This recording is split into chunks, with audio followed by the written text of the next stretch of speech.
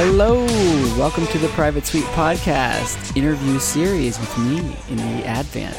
Today I'm joined by two very special guests, Tech Honors and James, or HCMJ, from Death's Dynamic Shroud. .wmv. How's it going, guys? Hey. Hello. Happy to be here. Hello. I'm so happy to be talking to you guys. It was, go ahead. No, I said we're just happy to talk to you. We're just happy to talk at all. Yeah, it's so awesome. I can't believe it's a thing. I've been talking about having you guys on the show for like ever as a goal of mine with this show.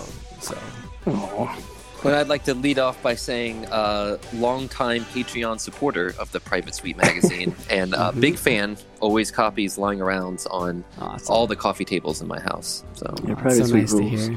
Yeah. Thank you. Yeah, it's a lot of fun, this Private Suite thing. We just had an issue come out. It's got some great reception so far. I'm not sure if you guys saw that. I was just happy when I first saw Private Suite that like the effort being put into it was like very genuine, and I don't know, just you could tell there was a lot of work put into it, and it really shows. And I just appreciate when people put that kind of effort into something. I just like touching them because it reminds me of the 90s. Yeah, like like really video high game quality and like real thick. Yeah, it's like getting an old EGM or something. Yeah, exactly. That's what I was thinking. Electronic Gaming Monthly. Hell yeah. Yeah, it's great to be able to hold it. I think that's a big part of Vaporwave as well, right? For sure, yeah. The physical element, for sure. That's what pays the bills. Yeah, sometimes. So I'm not sure if you guys can hear, but every day at 7:30, at least my area of Toronto goes absolutely ballistic in celebration of the health workers. There's people banging pots in the middle of the street, like whistles, screaming, like everyone's loud as hell. I don't know if you can hear that. So No. it's super cool. Yeah, where I live in Northeast Philadelphia, people just litter. You got good sense of community, though, right? Yeah. Yeah. Everyone's involved. It's good. I did just hear a truck honk, but I think that's because someone's in his way. So. Probably not for the health workers, but that's okay. If they get real loud, then it's just it's just a fun secret part of the episode. Mm-hmm. Yeah, it's all part of the show, folks. Yeah. So yeah, thanks for coming on the show, guys. I know it's been a little while, some back and forth, some problems. I had to cancel yesterday, was it? No worries, yeah. Had some stomach problems. Can I get into it? Are you experiencing shortness of breath, or? I just ate some really shitty food and drank a bunch of energy drinks, which I think the energy drinks are what did it. Yeah, a lot. Those are pretty raw. I used to just pound them, man. You know, balls. Energy drink balls? No. I'm aware of the brand, yes. Yeah, so good. They're ribbed. Tech and I, when we were in a band many years ago, we used to drink Gatorade all the time. Constant Gatorade, then vitamin water. Yeah, vitamin water phase, XXX. But now I'm more of a Brita filtered water kind of guy these days. You know? Yeah, for sure. Live and you'll learn. Good price on that stuff, too. You know? Nice and affordable. Yeah, that too. Yeah. So, Philadelphia, we heard. How is Philadelphia apart from the littering? Oh, well, yeah. Philadelphia is a very dirty city. There's a lot of garbage here. But there's also a really great music scene here. The Virtua 94 guys, and of course, Skeleton Lipstick, aka Dr. Chris, and they throw the terminally chill parties here. Of course, not right now because of the pandemic. So there's actually it's kind of a unique thing that Philadelphia has this really vibrant, thriving, like IRL vaporwave community that's like super, super fun to be a part of. Yeah, it's wild. Just playing there the one time for it with James for it was like, I was very, very surprised at how many like IRL people were there for just a one-off show. Yeah, he puts work into the events too, you know. Yeah, for sure. Yeah. So Philly's great for that. Bad for the litter, but really bad for COVID right now. So like if you look at the map of America, I'm like living in like the giant red circle where it's like the worst. Yeah. So just staying indoors best I can, and soldiering through. Yeah. Well, that's good. Gotta stay safe. What's Florida like, Tech? Yeah. It's stupid. I mean, I'm in one of the 3 counties that didn't reopen. I'm pretty sure, because I'm in like the 3rd worst county or whatever. But I mean, I don't know. You see people with masks, but you see a lot of people without masks. All I know is that traffic, which is normally just awful, is incredible ever since the pandemic started, and so part of me just never wants it to end. Just drive forever, just that open road. Yeah, I can go like 80 on the way to work instead of like 45. It's awesome. But aside from the whole everybody dying and stuff, that's the only thing that but no, it's just it's summer all the time here, so weather-wise. Well, one thing I'll say for COVID is that it's definitely it's the quickening for the VR dawn. We're experiencing this all around us, where people are just starting to get used to paying money for virtual content, and the idea of virtual concerts and virtual lectures, and like even like older people are like starting to grasp. It's like normalizing it big time. Yeah. So bring on the VR awesome. dawn, yo. I'm all for it. Let's plug in, tune out. Yeah. Tune Music out. on, Like world up.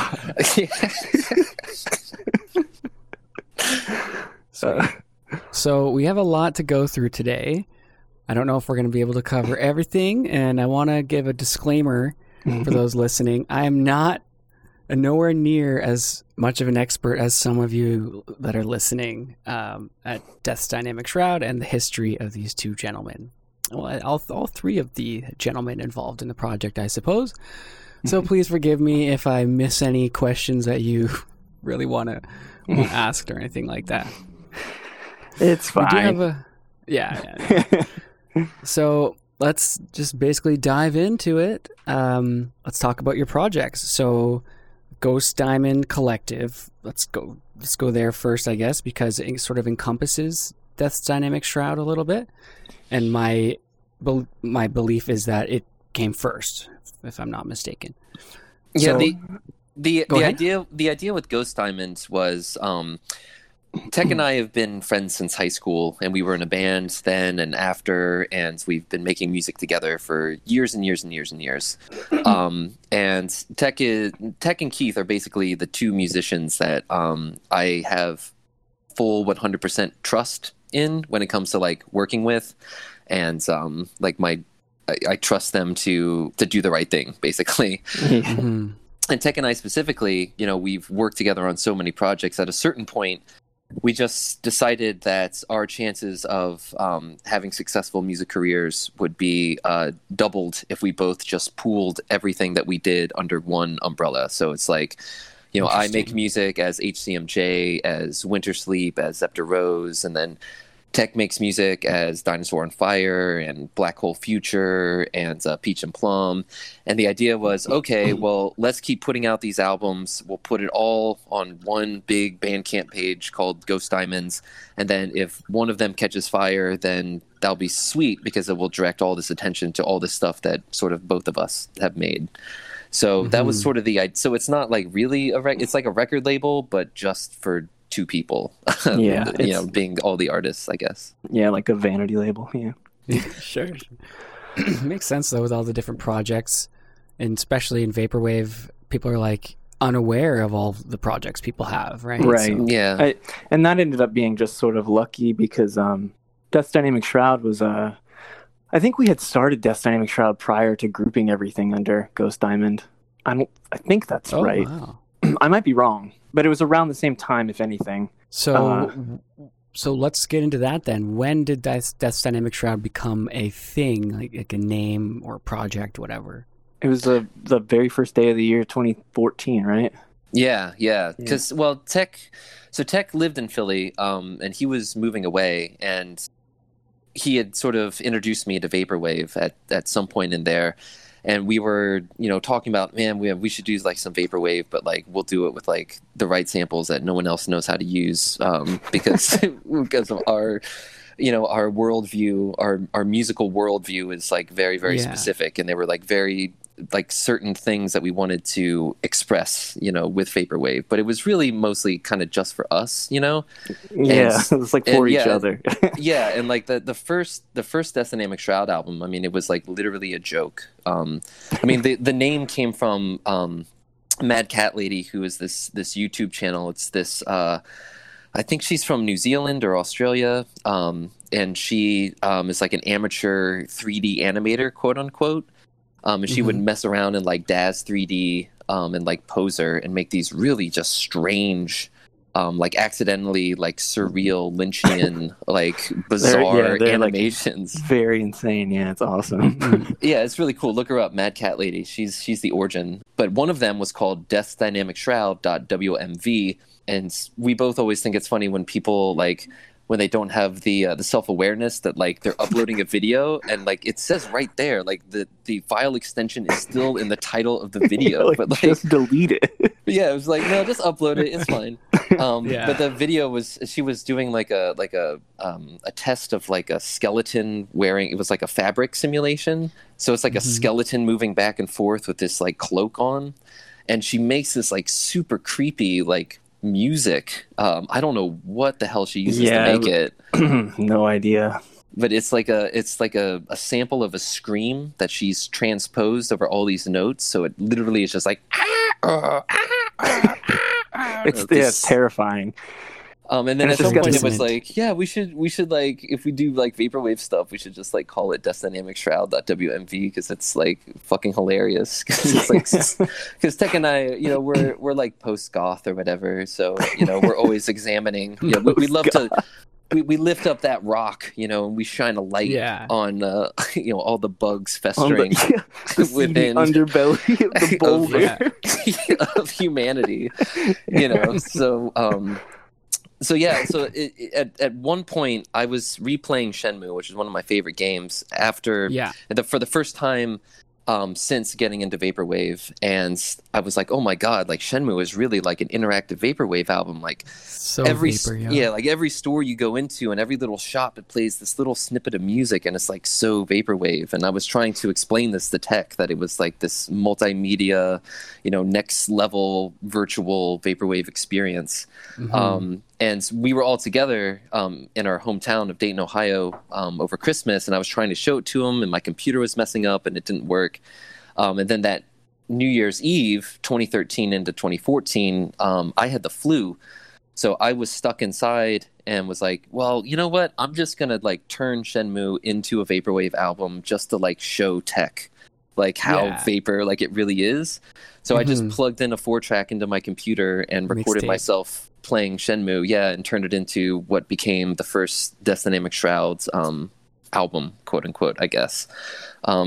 And then Tech kind of made one. He made Mystic Quest as sort of an answer to that, with his like pop music echo jams, which is like really kind of like Tech's forte.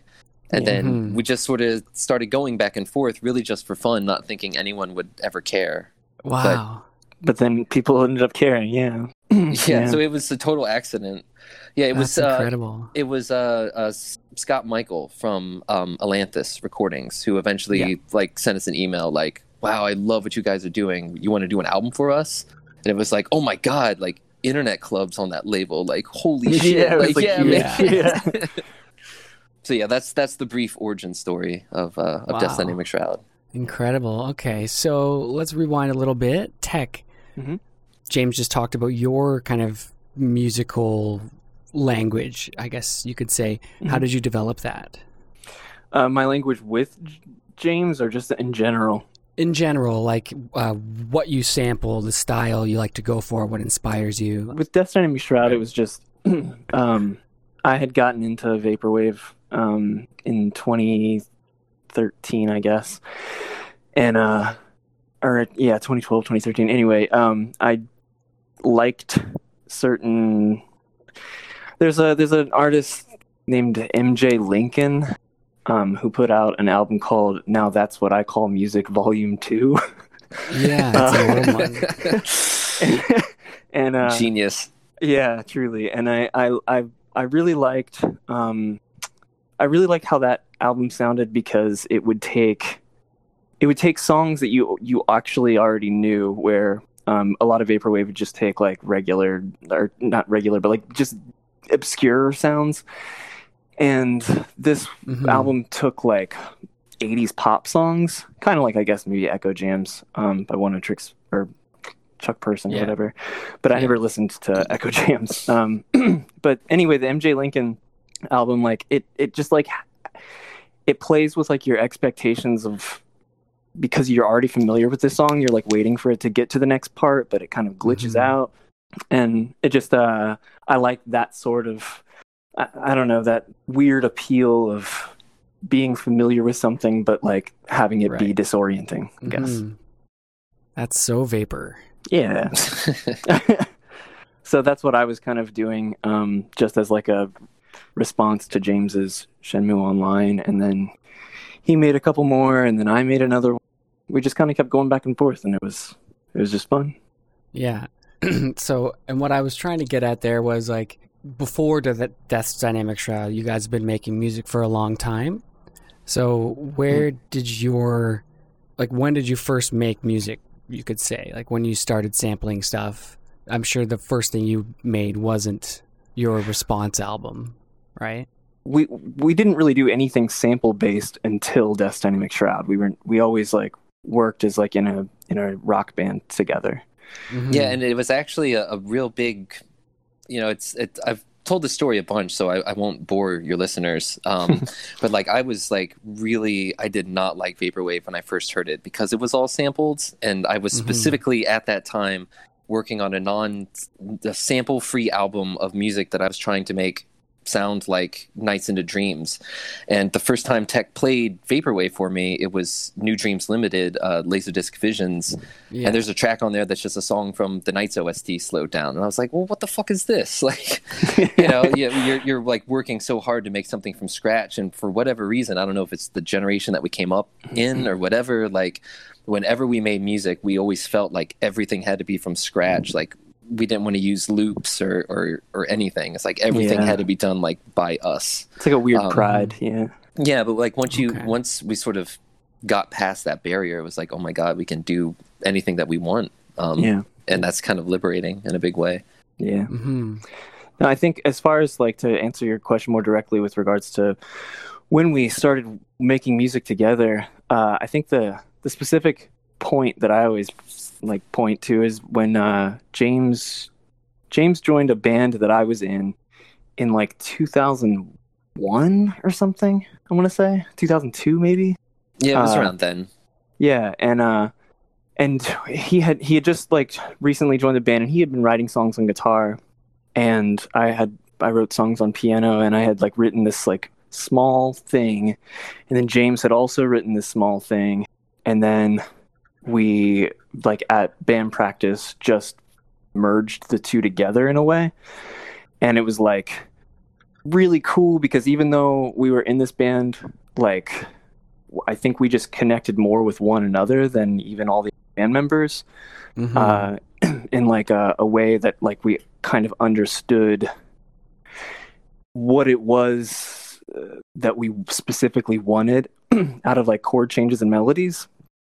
And James in particular, he really knew exactly how to like manipulate and like get from point A to point B in a song in a way that made a lot of sense to me. And then it started to make me realize like I guess he was sort of like giving a language to like everything that like I was starting to figure out or whatever. So I learned a lot from James. But I had the benefit of taking piano lessons since like 9 years old. So I had a bit of a like a piano lesson music player like background or whatever. And I spent a lot of like, you know, middle school and early high school just like, I don't know, like Tech and I really, if you wanted to point to anything that it is that we want to achieve with music, it's always been just to make people swoon, I guess. Yeah. It's all about like the emotional manipulation that music can achieve when someone walks into a room and they're like happy and bubbly, and then they listen to a piece of music and suddenly they're crying and they don't know why.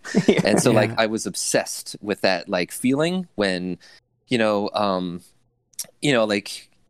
the Beatles song "In My Life," all my life, da, da, da, da. And you're like, what's happening there? Like right there, something happens that makes it feel like someone's stabbing me in the heart. And so like, what is it? And then so you go online and you look up the chords for a song. You're like, okay, so they're going to like a minor there, but it's like it's a different minor than like this other one. And so like, why is that happening? And I hear that in this song.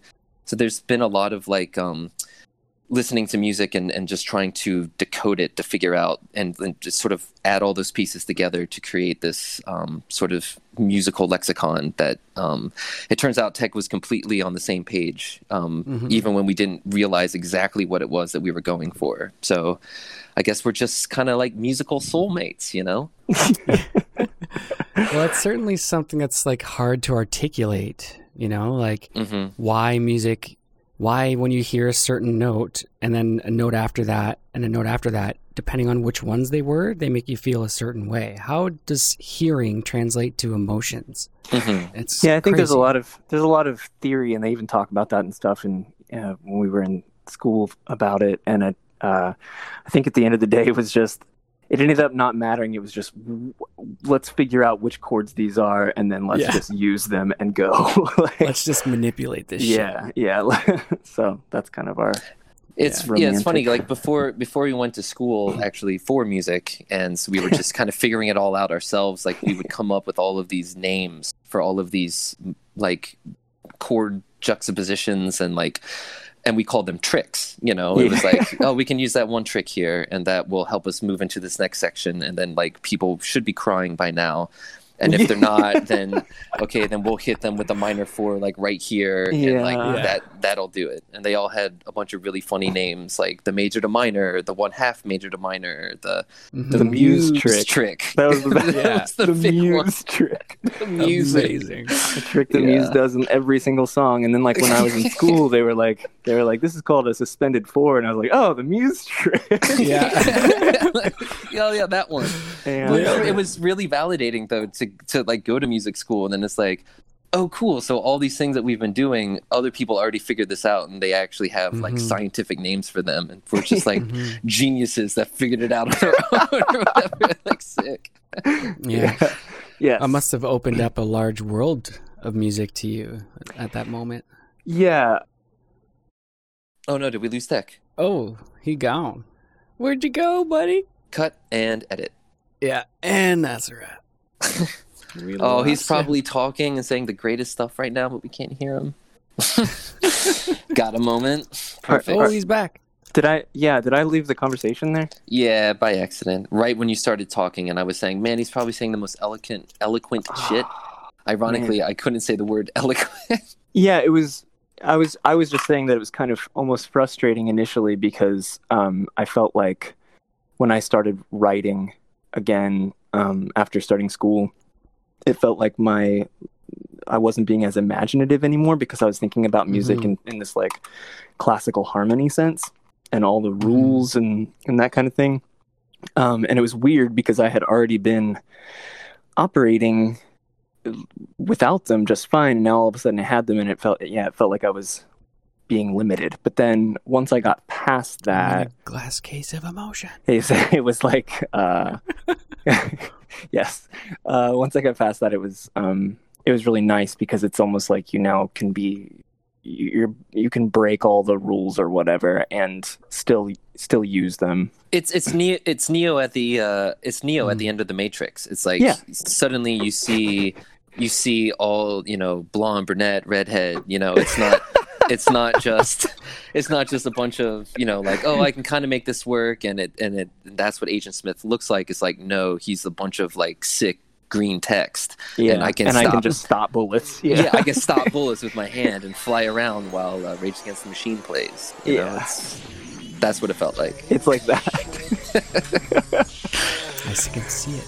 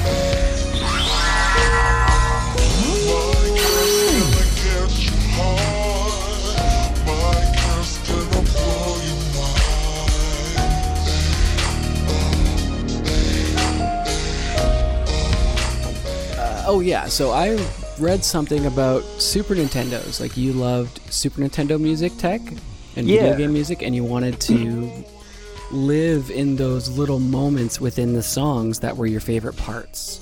Yeah, Sort of. that's something that James and I sometimes call. I think we call it CPI. Is it core progression isolation? Oh God, I forgot about that. Yeah, CPI. Yeah. CPI, core progression isolation. It's like a joke, man. but the basically it's just like growing up playing Super Nintendo. I had a Super Nintendo, and like I would use. I was a Genesis kid. Yeah, so that a little bit country, he's a little bit rock and roll kind of thing.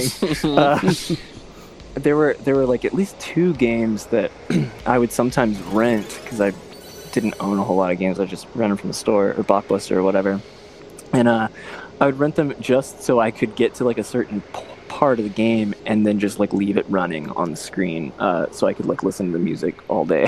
Oh wow! And so I was just like really obsessed with certain just chord progressions, it turns out, because I didn't really understand why I liked what I liked back then. And that's what I was trying to say earlier. Like when I met James, he could explain to me like, this is, I was like, oh, it's doing, this minor trick or whatever. And then that's when I started noticing it. And then when I would like listen back to all these songs that I loved from Super Nintendo games, I would be like, oh my God, they all do this, like the exact same like sets of chord changes that James and I both love. And so it was weird that he and I both uniquely of one another fell in love with the same sets of chord progressions, and then were able to meet later in life and be like, well, and even like beyond just the music itself, like Tekken, like I did the exact same thing, but it was just like a different set of games. You know what I mean? Like Tekken and I were both like weirdos. Like I used to leave the Star Fox 64 menu music just like looping and like turn on like a rotating color ball light in my room and just like lay there as, like before I even smoked weed, just be like, whoa, this is amazing, just so yeah, there was definitely a big like, I don't know, taking that music and it kind of feels arrogant in a way, like, oh, this composition like would be so much better if just this one part would just be hammered into the ground and like looped again and again and again. But that sort of like self-gratification, I think, is a big part of vaporwave in general, since you're just disregarding copyright and you're not even thinking about any of those things. It's like, yeah, I want to listen to Zora's Fountain from Ocarina of Time, but just that one part that's super sick, and I don't care about the like weird island theme other music. I just want the part where like the root note is it's falling and it's really beautiful. So whoa, what if I just drop that in and cut that and then just looped it a bunch, which I think was like, I mean, that was the whole idea of Echo Jams, which which is funny because again, like neither of us really were into that. but it turns out that someone had the idea before us, and that's why he's rich and famous, and does Adam Sandler movies now. Yes. Yeah. Did you guys ever hear that Cocaine Jesus record from 2009? 2009? Oh, what? Yeah. We're worried about you or whatever, or the one there was one before that. It was this would have been before any of Supreme the stuff Space Race. Oh, whoa! He must have been like 12 when he put that out. Jesus, he's a youngin. He's the proto vapor legend that Yeah. nobody talks about, in my opinion. I'll have to listen to it. What's it called? Supreme Space Race. Supreme Space Race. Oh, and he's from Cincinnati, so Is he really? Yeah, Southwest Ohio. That's where it goes down. It's all that Skyline chili. Hell yeah. Jesus doesn't. It's fine. That one's for the fans. Yeah. Yeah. Anyway. So, James, how did you guys get into tapes? Because I know, James, you put out some tapes back in like 2012 for your other project. So that was really because of Keith, because Keith Rankin and Seth Graham, they ran Orange Milk Records. Mm-hmm. They're also from Dayton, Ohio. So we're all from Dayton, Ohio, which is the birthplace of aviation. It's a sort of a little, small post-industrial wasteland city in Southwest Ohio that was a really fertile place for just a bunch of kids to make music, it turns out. Yeah. Yeah, so, Keith and Seth were running Orange Milk and putting out a bunch of tapes. And this was like in the early 2010s when that scene was really starting to get kind of bigger, because there were tons and tons of experimental and ambient artists that were just like pumping out albums one after the other, and they could just put out tapes kind of real super cheap. And they were just like these little artifacts that could exist. And then you could have a cool tape deck and just pop in an Orange Milk cassette and just bring all of this weirdness into your house and this, cool little physical object. Mm-hmm. So like the tape culture was really kind of predating Vaporwave, I think, in a lot of ways, because it was really like 2008, 9, and 10 that it really started to kind of pick up steam. So even back in Dayton, like Keith and I had a separate tiny tape label that I put out one of my old HCMJ albums on, and he put out like super early Giant Claw on, and then eventually Orange Milk sort of became a bigger thing and started to get sort of circulated around the blogosphere of the early 2010s, because that was sort of the environment back then. That ruled. That was awesome. It was a beautiful time. Yeah. It really was. Like there were so many amazing artists and so much strange music coming out, and all these fucking places covering them, like, and just talking about them, and all these blogs, just like it was just like sweet. What was that 100 great jazz funk 20 jazz funk greats that was sick, and like Ad Hoc and Weed Temple and Weed Temple. There are a bunch of really sick ones. What was Ad Hoc called before it was called Ad Hoc?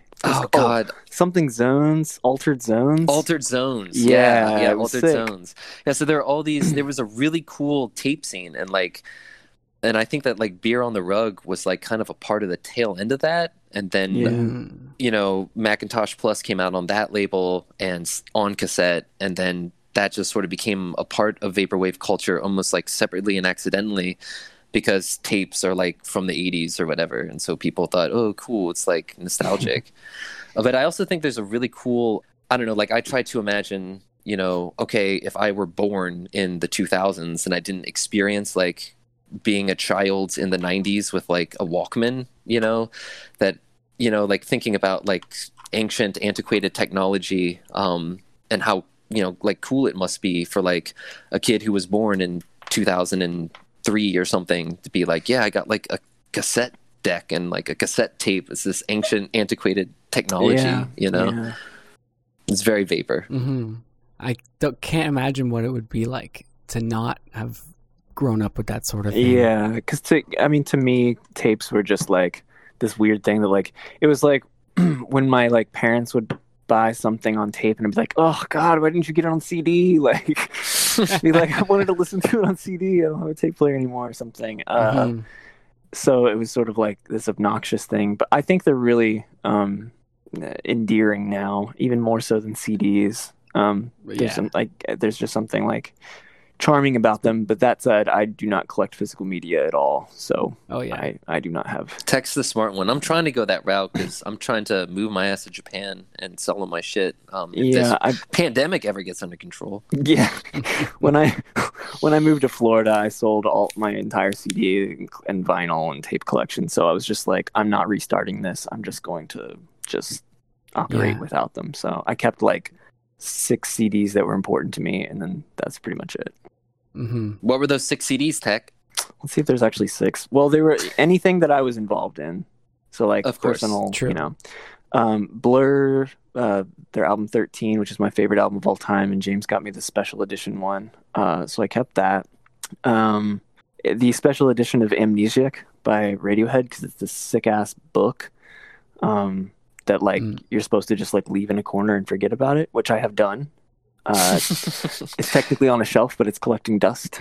And then I think my mom made me keep Tak by Sia Rose. Nice. Even though I don't care much for that album, but she didn't want me to get rid of it because it was so beautiful looking, the packaging. And the same thing with the album Think Tank by Blur. Because that also had special edition packaging, which I think, cool. James, you gave me that? I did. Yeah, so. Make sure you had your good Blur. I was the Oasis kid, he was the Blur kid. Isn't that cute? Yeah, that's the Super Nintendo, Sega Genesis. That's the dichotomy, man. That's what I was going to say. That's why the dichotomy is so good in Death Dynamic Shroud.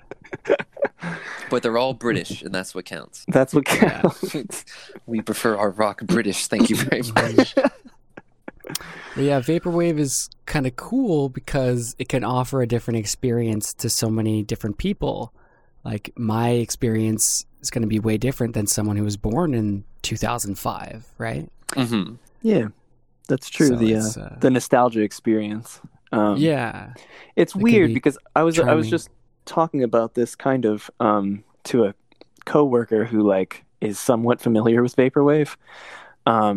And that's rare. Well, he's young and he's like on the internet and stuff. So, but I like was just saying how like I was hanging out on Tumblr in like 2011 and just kept seeing all this like art that I really liked because it's like internet art or whatever. And it was just taking all these like sort of internet trope things like Google search results and file error, Windows XP, status, things like that, and then just making cool collage work out of it. And it was like, I just thought it was really sick because I hadn't seen anything like it, and I really appreciated that they were doing something new with new things. Like I don't know, it was very futurist or whatever.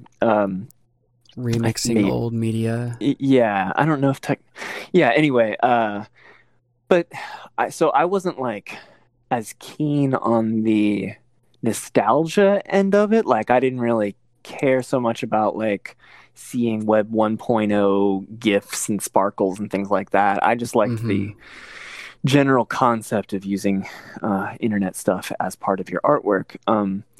But there is something, I would say there's something more nostalgic about something like a lot of the work that Keith does, like his artwork.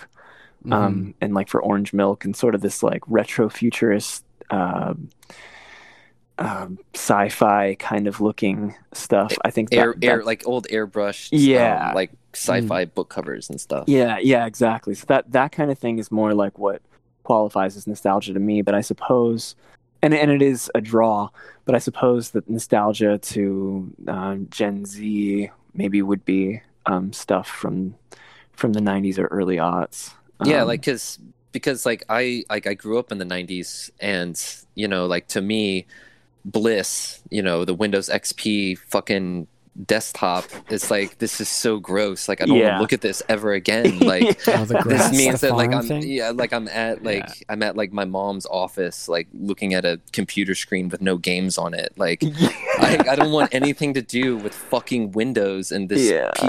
This is disgusting to me. You know what I mean? Like, there's no irony or nostalgia in that sense. Like, we were more concerned with the nostalgia of like emotions, I guess. And then applying our own childhood to it.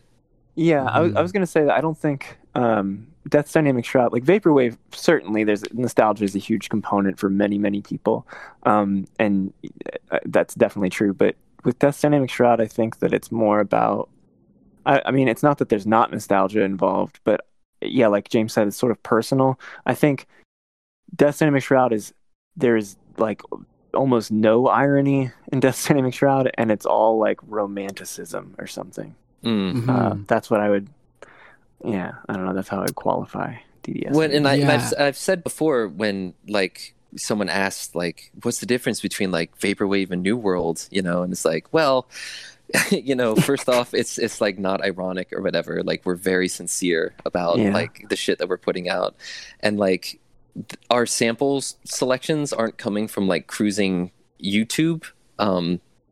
You know, for like video game samples or whatever. It's like I remember playing this game, you know, on the Sega Saturn, and I remember that like this track was dope. And there was like definitely when we first started, I don't know, I almost felt like it was a gold rush when Vaporwave was first getting popular, and I felt like, oh my god, like, you know, I have to sample the forest level from Phantasy Star Online before some snotty kid like finds it on YouTube and is like, oh, this is sick, I'm gonna sample this. It's like, no, like you weren't there, man.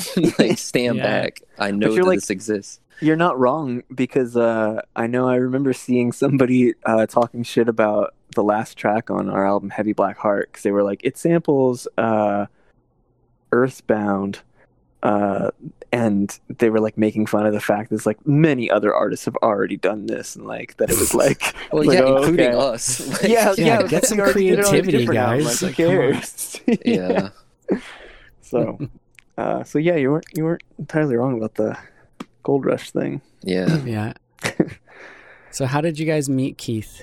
He went to high school with us too. Yeah. So we were all in high school together, and it was funny because like Keith was just even in high school he was known to be like the, you know, seminal genius, the musical genius of the school. Like he could shred on guitar and like play drums better than anybody, and his brain just sort of worked in a different way from everyone else. But we all kind of came up in the same like music scene in Dayton, Ohio, and we were always just like really good friends and would just hang out and, you know, make music together. I think we pushed ourselves because James and I are like very competitive, not necessarily with each other, although that too, I think, but in a healthy way.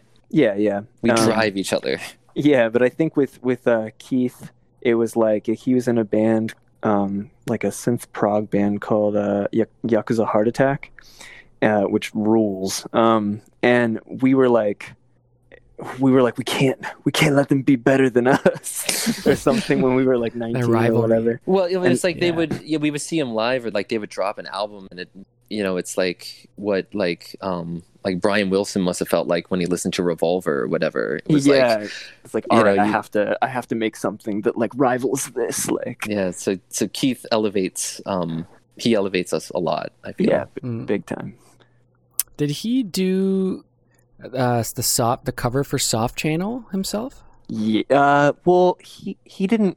It was painted by. I can't remember her name. I feel terrible now. Mesh and I were trying to figure that out when we spoke. Yeah, no, it was painted, but not by him. But he, believe like drew it out or whatever. Mocked it up. Yeah. Okay, cool. It was always that's a great record. I like it a lot. Yeah, Soft Channel's incredible. So let's go into some of your other projects. I know, James, you have one on Orange Milk. That's under your HCMJ. Yeah. For what does HCMJ stand for anyway? It stands for nothing. It's just a random jumble of letters. It's catchy. Yeah, it kind of rolls off the tongue, doesn't it? HCMJ. Mm-hmm. It's just a name that I've had since, I don't know, like 9th grade or something. And then I just started to make music on my own outside of Tekkenai's band. And so I just started using that. Mm-hmm. The album I was looking at was Honeybee. Honeybee, yes. Mm-hmm. Like just the artwork, for example. Like, where did you come up with this theme for the album? So the artwork was all Keith. Like I explained what the, I don't know, like narrative structures, especially with like the HCMJ stuff, are like really, really important to me. There's always like a story that I'm telling that the listener should be completely unaware of. But it's just like, I don't know, it's just like an easy way for me to like organize an album and to think about how everything sort of comes together as like a single thought. So like Honeybee, I had this strange idea kind of inspired by the end of the movie The Abyss, where it's like a whaling ship, you know, they return to Massachusetts after, you know, a whaling expedition, but they come ashore and find out that the world has become like a corrupt JPEG, and it's horrifying. And so, you know, the captain of the ship decides to dive down to the deepest depths of the ocean to find out the source of this corruption or whatever. And he discovers this sort of crack, this dimensional rift where all these little demons are jumping out of, and he comes face to face with a dark entity who reveals that the captain was like dead all along or something. So, you know, but that's like the story, you know, it's not really fleshed out beyond that in my brain, and that it makes sense to me. And so then I'll just sort of start writing around that. And so it's like, oh yes, this track, like Dark Whales, he encounters some big scary monstrous creature or something. And that's, you know, as about as far as it goes. So that album, I was also really depressed when I made that album. So it's like, it's super dark. Like Honey, yeah, it's pretty dark. Really, really, really dark stuff. Check it out on Orange Milk Records if you want to. 2012, some of your very early work. I don't want to say very early, I guess. You have stuff from like 2006 up on your Bandcamp, right? Yeah, that was my my first attempt at making like a whole album on my own. And it's just, you know, I just had like GarageBand's like 1.5, you know, and a MIDI controller, and I just kind of went for it. Mm-hmm. Even then, I think our earliest thing is, I want to say, I'm looking at it right now. Let's say 2003. Oh, damn, 2001, the Fatum EP. Oh my god, the Fatum EP. Yeah, 2001. Damn. Yeah, so HCMJ was always just kind of a catch-all for like what I considered to be like, I considered myself like the guitarist slash singer, and Tech was also a singer in The Sailing, which was our band. And I always thought, okay, well, HCMJ is like my solo work or whatever. So it's, you know, you know, some of it is like singer-songwritery, you know, stuff, and some of it is like ambient synth stuff, and some of it is like borderline weird experimental noise stuff like Honeybee. But like the most recent album I put out as HCMJ was a couple years ago, Weemy, which was a you know, almost like a travel diary of, you know, when I spent a year basically just kind of going around Korea and Japan and all the experiences and the way that it sort of like changed me or whatever. And so there are like definitely tracks on there that are just straight up, you know, just a man and an acoustic guitar, you know, it's just exposing his soul, you know. And then some of it is like, you know, kind of moody ambient music. It's kind of just whatever I'm into in the moment, I guess. Mm-hmm. That seems to be the way you like to flow, to fly, I guess, with your music production. Yeah, it's all about what you're feeling. And you know, like the HCMJ album Iron Cities, which came out about the same time as Tech's Peach and Plum album Archipelago 3.0. Those two albums are kind of our proto New World albums, because I mean, for me, it was the first time I'd ever messed around with sampling at all. So they're actually like little bits of like Super Nintendo music that I had sort of slowed down or changed the timing of and chopped up a little bit. And I think there's like there's an interview in there with like there's just some other little tiny pieces that I had never really kind of experimented with that stuff before, and that sort of led to Destiny. Yeah, that was the first time that was 2012. That was the first time that we were starting to. I guess we were into vaporwave in 2012. Yeah, it definitely was. That's when you showed it to me. Because that influenced, and I wasn't trying to make a vaporwave album, but I was just like, hey, like I'll throw in some like samples here. I've never done that before. And so I guess I don't know. I think James and I both kind of operate by the whole like what we're in the moment sort of thing. I know my album at that time was just about being stuck working in a fucking Jimmy John's and just constantly daydreaming about being somewhere else. So, and like James has like an album under a different moniker, Zepter Rose, that's all about the book 20,000 Leagues Under the Sea, and he was like reading that at the time, so it was just, I don't know, it's whatever you're feeling right then.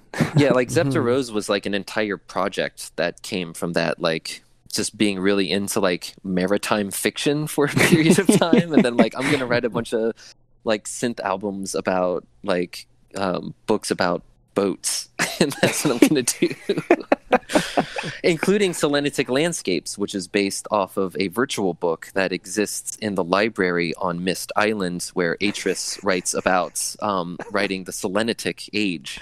So it's still technically a book about... You're like justifying it to yourself. No, it is.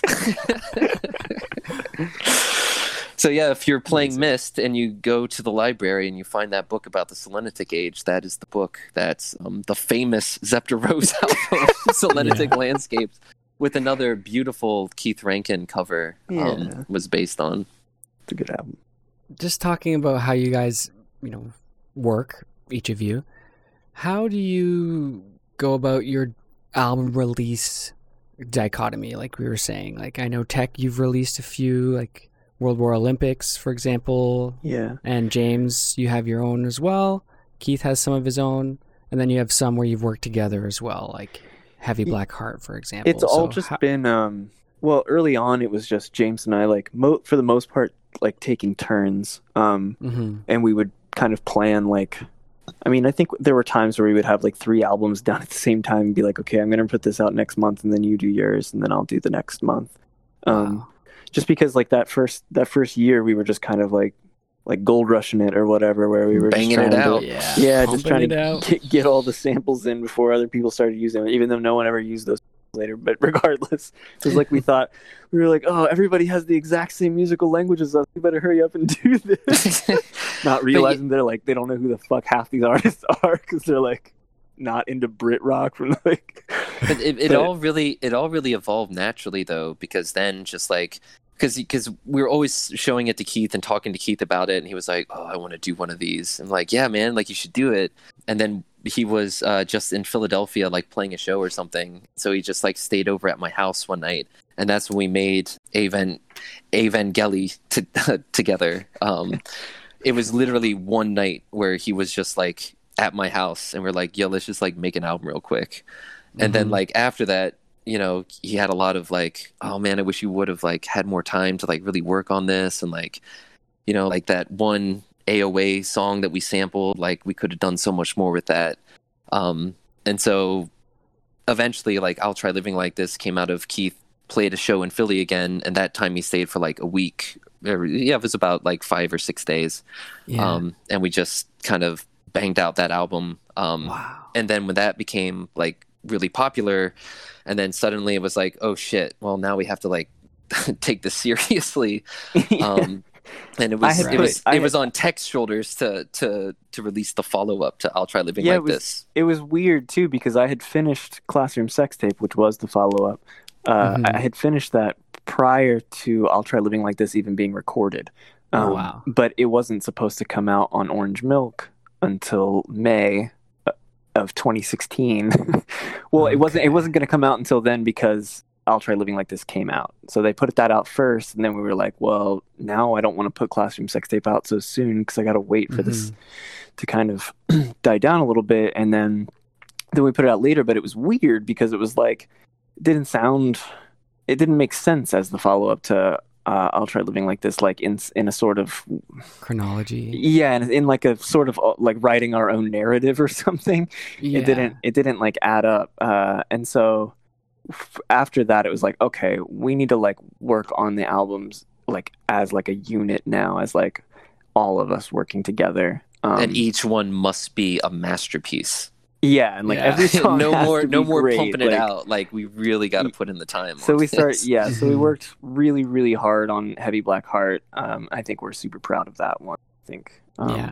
That one's my favorite for sure. And the biggest challenge with the workflow was that we only wanted to work in the same room with each other, despite the fact that Tech lived in Florida and Keith lives in Ohio and I lived in Philadelphia. So it was like if we were in town for the holidays or whatever, or if we could just take short trips to each other's houses, in some way, then we would sit down either in pairs or a few times, all three of us together. Yeah. Because, like sending stems back and forth, like it works, but it's just not the same as like hard. Yeah. Yeah. Yeah, especially when you're trying to make that masterpiece, right? Yeah, no, it was weird because it took us like a year to make it, but in actuality, we only worked on it like for probably like a total of like 9 days or something before the end stage when like James was working tirelessly to make it sound really good.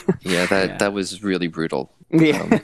There was like I took a week off work just to like do the final mixing and mastering of the album, and because we had just been like, when we're all in the same room together and we have limited time, like there's not time to like do things real neatly or orderly or properly. So like and even after those like sessions, we would still send things back and forth, like we'd have to do it that way. And so things were just broken and messy, and it was such a slog. Like we fought a lot at the end. We did. and like the album art finished like the day before like the album came out. Like it was like we were all just like talking on like Facebook Messenger or something, and like Keith was like sending back like different things. It's like, well, what if like the stars are like coming at us, and it's like this, like, yeah, that's fine, whatever, this is done. Like just finish it. Yeah, we're done. So my understanding was that James, you did most of the album artwork for DDS. Well, the albums that I did album art for, and the albums that Tech did, he did album art for, and then the kind of more or less, yeah. And then I'll Try Living Like This was a collaboration between me and Keith, and then Heavy Black Heart was also a collaboration. So like Heavy Black Heart, like the 3D head, I modeled a 3D head with liquid dropping on top of it, and I sent that to Keith, who turned the liquid into rainbows and added the stars in the backgrounds. So it's there's a lot of sort of visual collaboration there. But Mystic Quest and SeaWorld Heartbreak, those were the two that I did, and then like World War Olympics and Classroom Sex Tape, Keith did the album covers for those. But but the original World War Olympics was released with a different album cover that Tech made. The blue I one. did make, the blue and green one. I never got that tape. I'm still searching for that tape. No. Oh, I thought you were saying like it never came. Oh. No, I wasn't around back then, bro. Oh, gotcha. Well, maybe it'll repress it someday. Well, that was one of my questions, actually. I guess we'll get to it. It's like new physicals and stuff, but yeah, we'll get there. All right. That's definitely my favorite record from World War DDS. Olympics. Yes. Oh wow. Awesome. Oh wow. So yeah, you're a tech boy. You're a tech head. You got a tech head in the house. Yeah, I kind of like them all, but I celebrate the guy's entire catalog. Yeah. Okay, so let me get back into my questions here. We've gone through a whole bunch that I didn't really ask. We just kind of went there. So let me skip through.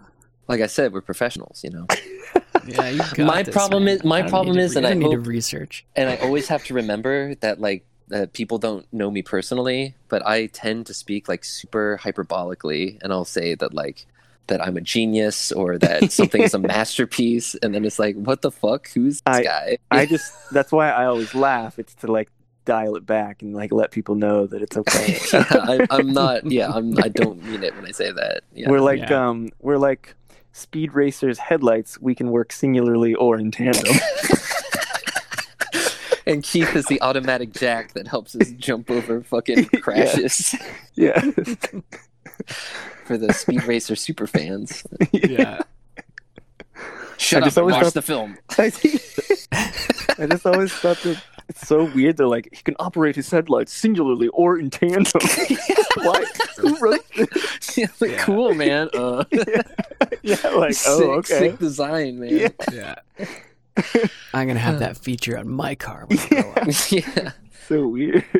All right. Anyway.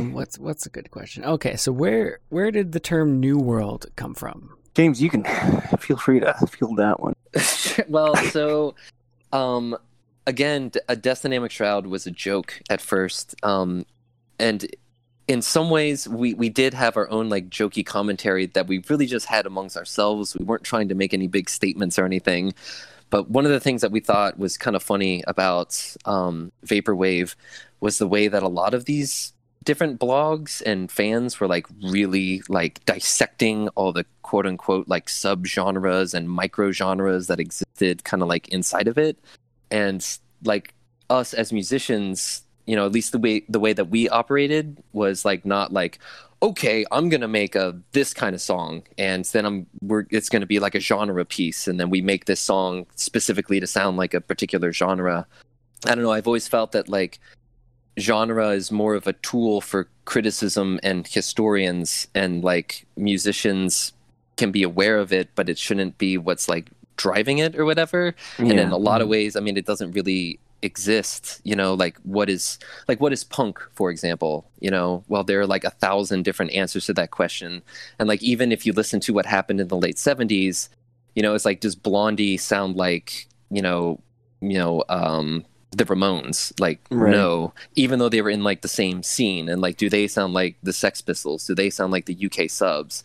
Do they sound like the fucking Clash? You know, it's like all of these different bands. So it's like, okay, well then is punk like a social movement? Or it's like, well, does it matter? You know, like who fucking cares? Like, I mean, what do you like? And the journalists themselves could, you know, you could classify it however you wanted to make it easier to talk about it. But at the end of the day, it didn't really matter. It wasn't like, well, I'm going to make this kind of punk or whatever. It was just they were just making punk. So anyway, yeah. And I think that especially a lot of like younger people, you know, like teenagers, when that's like all you know, that's how you think it works, you know? And so people were sort of manifesting that with like, hey, I made this album and it's this genre or whatever. It's like, okay. Yeah. So originally we would just tag our Death Dynamic Shroud albums with a bunch of fake genres that we thought it would be funny. Like Brave New America was one of them. Yeah. It was like Brave New America. Like on SoundCloud? Just on Bandcamp. On Bandcamp. Yeah, so even it's on like Bandcamp. Okay. Yeah, so it was like hashtag New World, hashtag Brave New America. Like these are all just like fake genres that we were kind of coming up with. But like I don't like hashtag New World just sounded like it was just like aesthetically pleasing for like in the actual sense of aesthetically pleasing, not the vapor. Yeah, I can't remember if it was a typo or not. No, it was supposed to be like that. It was no O. Yeah. Okay. And then, it was when Scott Michael from Atlantis was like, do an album for us. I had just called the folder on my computer New World Breakthrough. Yeah. So yeah, that album, which, you know, the translated means feelings of New World or New World feelings was the idea, that New World wasn't a genre, but it was just, you know, as I like to say, it's just a feeling, man. You know, it's like if you're swooning, then it's New Worlds or whatever. So it doesn't truly mean anything, and now it's just kind of like part of like the DDS brand, I guess.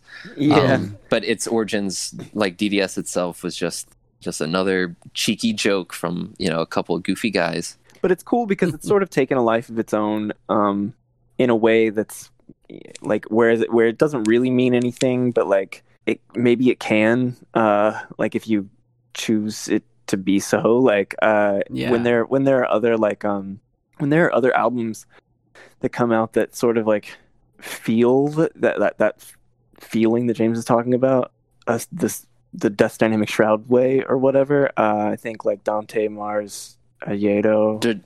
Is that how you say it? Big time. Yeah, I was just looking that up to try to remember what that album is called. Yeah, I can't remember the name of the album. I just remember the artist name. Dante Mars Agito. Yeah. Celebrating Digital Artifacts. Yeah, Celebrating Digital Artifacts.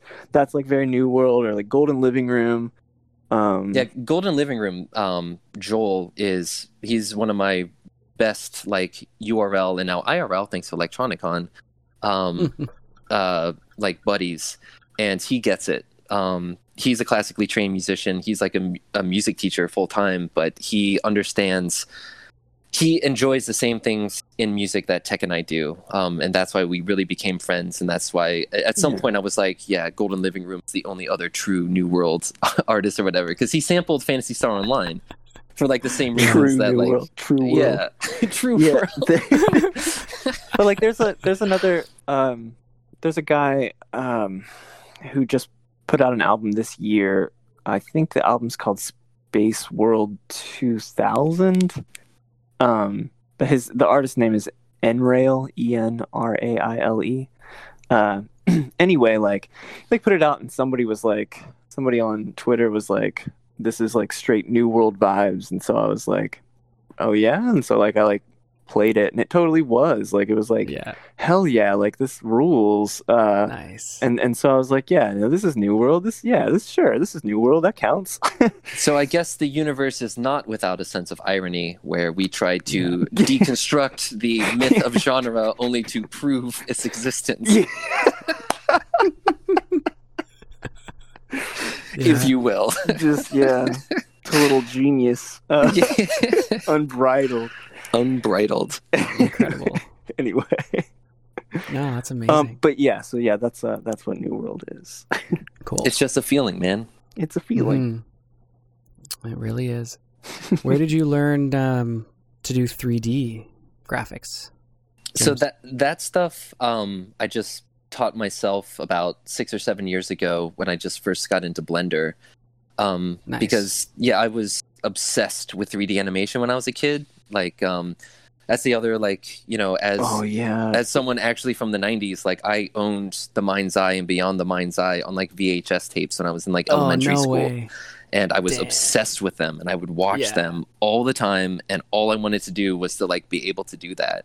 There's if I can just interject real quick, there was a great moment in James and my relationship history when we both realized that like when we were younger, when 32-bit systems came out and games like Resident Evil and like Silent Hill and Monster Rancher, where you had like these like objects, these 3D objects that would just rotate on the screen. Like James and I were separately operating singularly. We both were just like super just like enamored with the concept of like a rotating 3-dimensional object on a screen. Like I can't, it's like a feeling of New World. Like like when you get the Forest Stone in Ocarina of Time and he picks it up and it's rotating above him and you're just like, oh, it's 3D, so fucking sick. Because like ours was the generation that got to experience like 3D becoming like a thing, like we saw Mario go from 2D to 3D when we still had little child minds and they were capable of being just completely exploded by that. So it'll never happen again. I know. Like in Shenmue when you have the you get the capsule toy and he's just holding it and you can just rotate it in his little 3D hand to see him holding the little 3D ball and you're just like, oh my god, this is the sickest shit. So I was always obsessed with 3D, and then I learned about Blender, like I said, about 6 or 7 years ago, and it was like, oh my god, like I finally have a computer that can actually do 3D. I'd mess around with like Bryce 3D and like Stratavision 3D in the 90s, but we only had like Macintosh Performas that that was like the low end consumer model that really could not handle it. So it's just a lot of watching YouTube tutorials. Every time I had encountered a problem and it's like, well, I want to do this, so how do I do it? And then you have to listen to some kid, like, hey guys, today I'm gonna show you the dope sheet in Blender. If you wanna, it's like, okay, cool, that's how you do it. What's up, guys? This is my first tutorial. Don't forget to like and subscribe. Right. Click the bell and that process continues. Like the 100% Electronica just did the Beyond the Virtual Utopia Experience 360 live stream. And George wanted me to produce like 360 content for it. So I was like, okay, well, I'll open one of my old Blender files and just try to do like a 360 version of it. And it's like, okay, you can do that, but you have to use the Cycles renderer instead of the Blender renderer. And it's like, okay, well then how do I even do this? I have to watch more and more videos. But then it's so satisfying when you do it, and it's like the end result, it's a video file, you know? It doesn't matter if you use Blender or Maya or whatever you used, you know, the end result is always just going to be a series of frames that's going to be consumed. So, I've always believed it doesn't matter what tool you use as long as you're getting the results that you want. So, you know, if you can make an album in Audacity, more power to you, you know, like who fucking cares? Like the doll wars are so unbelievably asinine to me. It's just like, are the ideas good? Is the execution good? Like, does anything else matter? Yeah. So yeah, it's just a childhood obsession that I've just in recent years been able to finally sort of realize. And that's why I put out a compilation of all of my music videos that I've been making as, you know, Virtual Utopia Experience, the movie. You know, that was my sort of the mind's eye or whatever. That was a very sort of very personal kind of journey for me, I guess. Like an homage. Yeah. Sure. Like I'm, spoiler alert, but I really hope to do a follow-up to that with all the content that I've made since then and some new stuff that can be beyond the Virtual Utopia Experience. If 100% Electronica hasn't copywritten that yet, I don't know. I just gave that one away freely. Gotta watch out on this show. It happens. So you guys have one record that you did work on together, independent of Keith, Regret. Yeah. So why did you guys do that one together? What's the special reason you did that? That was the 9th Death Dynamic Shroud New World mixtape. And there was like we had done the back and forth thing, and I think James had like Dream Catalog had put out Derelict Mega Tower, which is like James's 4-hour long like big vaporwave opus. And I think at that time like that album had its own little following that kind of brought more popularity to us. And I think we were just like, hey, you know, why don't we just like make an album together instead of just going back and forth? Like it just seemed like a good time to just try it. And I think like I know, well, I don't remember what was going on in your life at the time, James, but I know that it was like one of the absolute darkest times of my life. It was actually one of the happiest times. That's what I thought. Yeah, it was. Felt like I was like you were like like holding my hand and like helping me through when we made Regret, because it was just like super dark. But yeah, it was it just seemed like the right time to do something like that. So that was pretty much it. And did you get together? We didn't actually work together in person. In fact, we didn't collaborate on any of the songs. We did the song separately, but built the album collaboratively. Yes. And we definitely had like the concept and the vibe, and it was really about text depression. Yeah, that's what it kind of came down to. And so, they weren't emotions that I was not familiar with. So, it was easy to just to jump in there and get real fucking dark. But I think we were just like, hey, like write 8 songs. I'll write 8 songs, put them together, and see if they work, And they just did, because we knew what each other were writing. We were kind of like sending each other the songs just so we could hear. And then James at the last second was like, I'm going to record a 9th song, which gave him one more song on the album. See, I completely forgot about that, but clearly someone's been holding on. Yeah.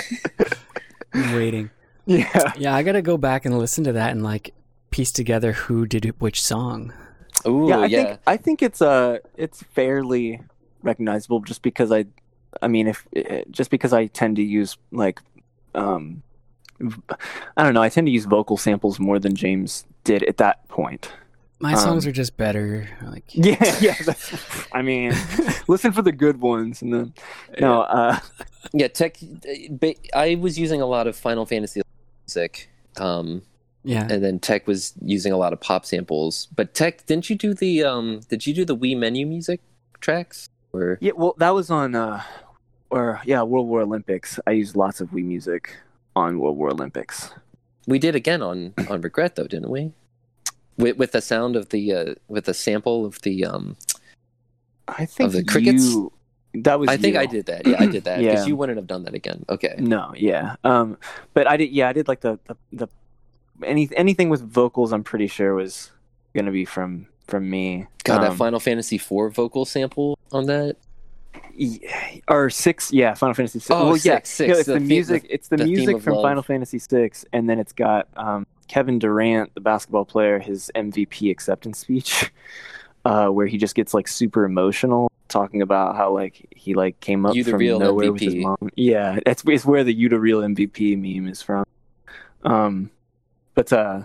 But yeah, it was just like it was just a really dark post-divorce album. And so Damn. it's regret. Crazy. Yeah. Yeah. Well, knowing that too, I'm definitely gonna go back and listen and discover what you went through, I guess. Yeah, take pleasure in my pain.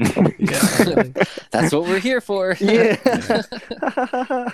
How was the show, the 3D VR show? Oh, it was so incredible. sick. Yeah. So cool. Yeah, like yeah, well, I mean, George is just like super he's like lightning brained and very agile, you know. So Yeah. as soon as like the COVID shit was really starting to pop off, he was like, okay, so it's looking like I won't be able to do a lot of shows, so I need to pivot immediately into doing virtual content before other people start doing it, so that it doesn't get Mhm. like lost in the shuffle. And in a very short time, you know, he taught himself, you know, scripting and programming and put together, you know, this 360 experience.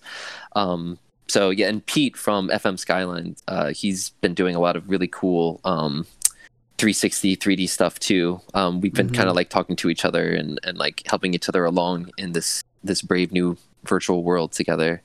So yeah, I think there's definitely going to be more of that stuff, and it's probably going to be even bigger and better than the first one. I It's think all on what- YouTube, so if you missed it, you can still go on there and just search Beyond the Virtual Utopia Experience and, But it's and like check it it's out. like it's cool because it's even more than the actual show itself. The the chat The and crowd, being able yeah. to communicate and like see everyone's reaction in like real time, and like you can't even like read all of it because it's just, you know, it's like 1,000 people like typing at once, and so you just see Yeah. things like really quickly. And I think James has DJ'd like two other live quarantine Live shows or stream whatever. things. Yeah.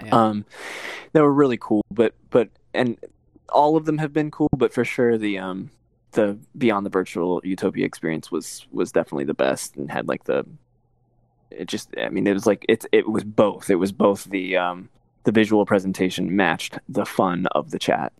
Mm-hmm. And So- that DJ set was all Final Fantasy XI music, which, Yeah. for those not in the know, Final Fantasy XI was a massive multiplayer online RPG set in the Final Fantasy Crystal Era universe that was released on the PlayStation 2 circa 2002 in Japan, and then a year later in America. It's hardcore, greatest MMO of all time. It also has Possibly- the best soundtrack of any Final Fantasy game. Exactly, and it's Yeah. not Nobuo Uematsu, it's Naoshi Mizuta. Yeah, who is a super genius and who had the greatest job of all time, because for an entire decade, all he had to do was write music that defined the entire soul of a single virtual online world. And he's like straight up the reason why I decided, okay, I need to go to school for music, because I would be listening to, you know, Final Fantasy XI tracks and be like, I don't understand why he's going to that chord. I can't do this. It was It's like so we finally frustrating. we found like a non-jazz artist where we couldn't figure out how to emulate the tricks. We were like, this is so Mhm. incredible, but it's like it's like too galaxy brain for us. Like, yeah, it was like the knife in the heart was like deeper than I had ever felt, and I just like had to know. But the point is, that DJ set was just like I just drop a bunch of cheesy house beats over like the sickest little bits of my favorite parts of the Final Fantasy XI soundtrack. So please check it out. But the actual like virtual stuff that like Equip's performance was really fucking sick, and Negative Gemini's was really, really awesome.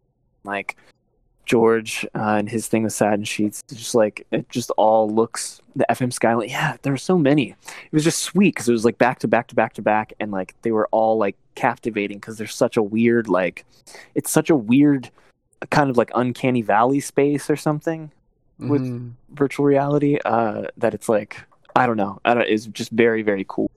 Yeah, and I actually watched it with my PlayStation VR like HMD on, and it was like I just love being able to like turn around and there's something there, you know, like head tracking. That was the dream of the 90s, man. Right. When they dashed against the rocks of technical limitations. Yeah.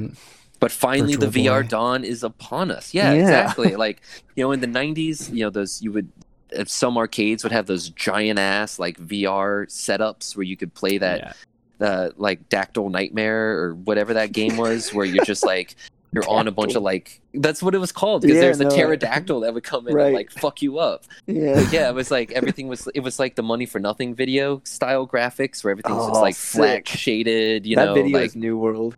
Yeah, it is very problematic lyrics. Very but a kind of very fucked up, very sick. Watch the Weird Al version. There you go. Yeah, that's the Beverly Hillbillies. By Weird Al. Look up that video. That's New World. Yeah. Oh my god, it is the creepy ass. Oh, that is so Uncanny Valley too. It's so weird. Damn. That's some gold right there, yeah. Beverly Hills. Swimming pool. Move movie star. Movie star. Look at that. So good. You guys ever see the movie UHF? It's like a staple. Yeah. Grew up with that one. A young Michael Richards in his like debut performance. Also problematic, but at that time a very innocent young Michael Richards. Life is kind of like this mop, you know? Some amazing jokes in there. Like, laugh my fucking ass off. I don't want to spoil it. Yeah. Everyone should go check that film out. UHF, starring and written by Weird Al. Genius. So good. I love the blind guy playing the Rubik's Cube with the homeless guy. That was always my favorite bit. And he's just turning the Rubik's Cube and he shows it to the guy. He says, "Is this it?" And the guy says, "Nope." And then he turns it again. "Is this it?" "Nope." It's like, oh my god, it's like a nightmare for a child to like consider that like that's going to take forever. Genius. Yeah, good ideas. Yeah. Let's talk about Rebecca Peak.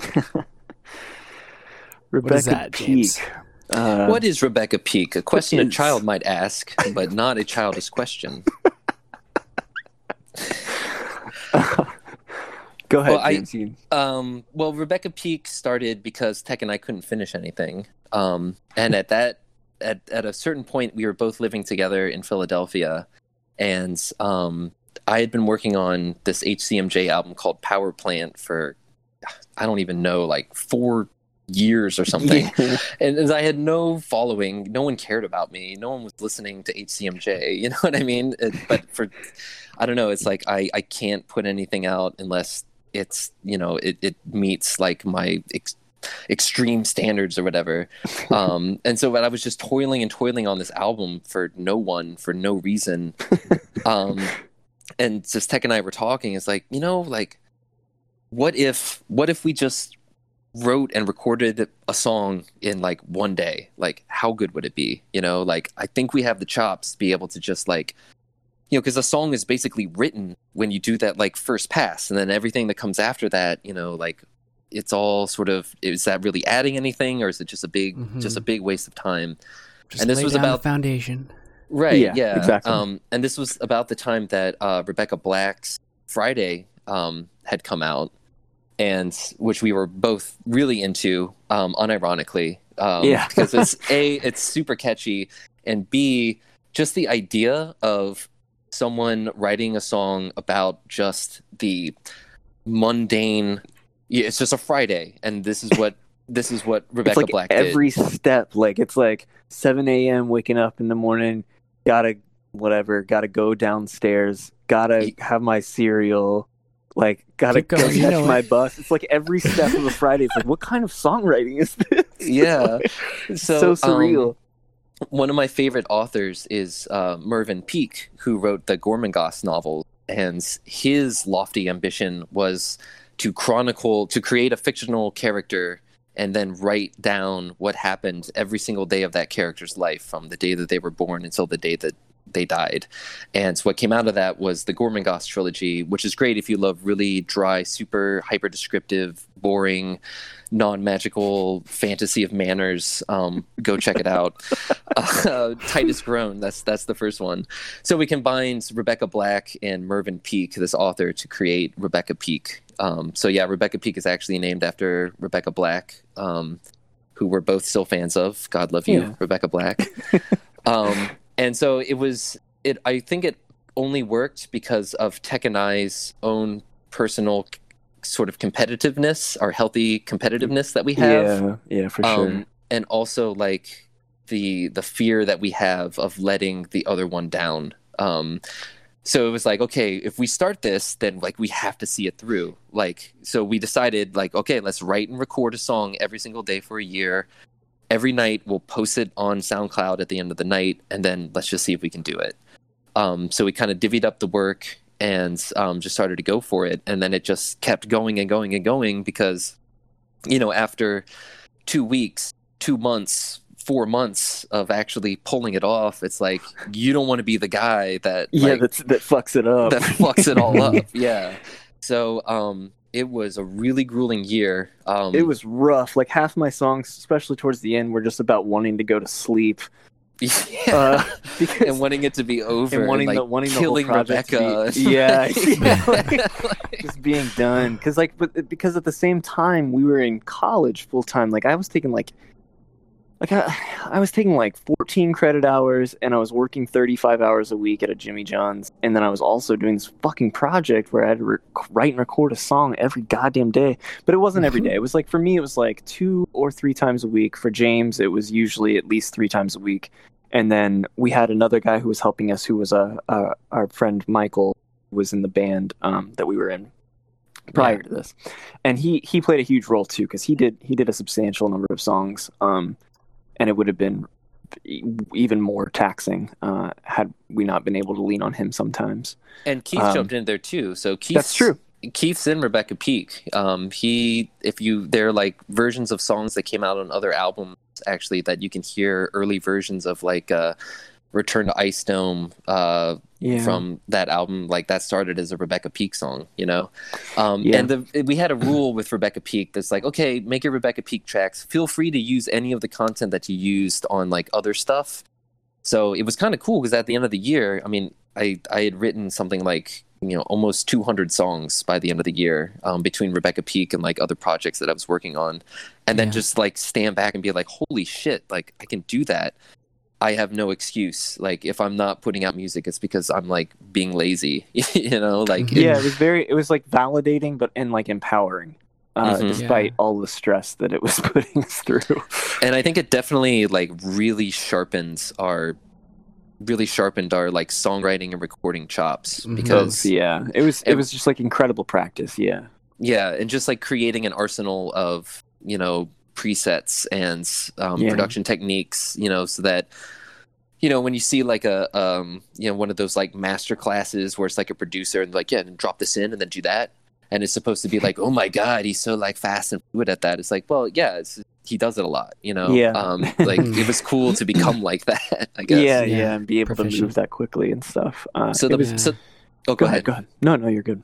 Well, I was just gonna say, so the plan was to do a song a day for a year. Hilariously, it ended up being a leap year, so there were 366 fucking songs. project, and I don't know, at least half of them are pretty good. So Yeah, our there's plan, some stinkers in there, but yeah, there's definitely some like, oh god, I can't even do this. yeah. But the plan was to go back and create albums out of all of the tracks, out of the best tracks. So like every month we tried to make like 2 albums out of all the tracks that we had recorded. We should finish that, Tech. Yeah, we just maybe. sort of stops, but I don't know. It's been a couple years since you've released something. Yeah, well, I think we're last on was like 2014. December. We're on December, 2018. which doesn't have Oh, a yeah, lot we of. did. Avec one. There were a lot of bad tracks in December because we went home for Christmas. Yeah, there was some. Yeah, that's a rough month. That's the worst month for Rebecca Peak. The song I recorded on Christmas is really good though. Bleach Absent is Yeah, like, that one's beautiful. it's but like really the beautiful. New Year's Eve has like maybe one of the worst songs of the year, and that was your fault too. it but, was. It But, was. like, I had like some garbage one like 2 days before Christmas or something. So I was like at my family's house, setting up a keyboard in a spare room and like trying to be quiet. Like I wrote an entire song on like an iPhone 4 that I had like gotten for Christmas, and it's like really fucking bad. Like, Invitation. That's right. oh man, don't put that out there. People won't even look for that. Shit. Anyway, yeah, so it was a big project. No, one of the cool driving forces of it though was about a month and a half in SoundCloud, and this was in like kind of an early era of SoundCloud, before it became overwhelmed with like SoundCloud rappers and beat boys, and it actually had kind of like a fun sense of community at the time, and SoundCloud made Rebecca Peak their SoundClouder of the day. No way. Yeah, and it was cute, but it was like all of a sudden we went from getting like maybe 20 plays a day to getting like 600, and which was like a huge leap for us. And then like by the end of the project, like we were getting like at least 1,000, I think, on most songs, which was huge at the time for us, and it was like a really big driving force for us to be like, to know that there were people waiting each day for the song so that they could leave comments and listen to the next Rebecca Peak song. And so that was like, I think that was really big for us. And definitely, romantic. yeah, definitely a few people that were upset when they found out that Rebecca Peak was not in fact a person, not in fact a girl. Yeah. But honestly, by today's standards, we probably wouldn't do the Rebecca Peak thing because it's kind of problematic to just be pretending you're a girl on the internet, I think. Yeah, but I thought it was obvious enough that we weren't, but I know, 'cause sometimes we sang like guys, but yeah, I don't know. It was just, it was kind of funny. Interesting. But yeah. Interesting. I was also honing. Now's a good time for that, I suppose. Yeah. Yeah. I was honing my Julie Cruz voice, which now is like my standard HCMJ voice, and like that's the reason I kind of sing in like a very high falsetto with like breathiness behind it, was because in Rebecca Peak, I wanted to sound like Julie Cruz because she's, I think, has one of the most beautiful voices that has ever existed on this planet, and I just wanted to sound like her. So. Anyway, yeah. So that's Rebecca Peak.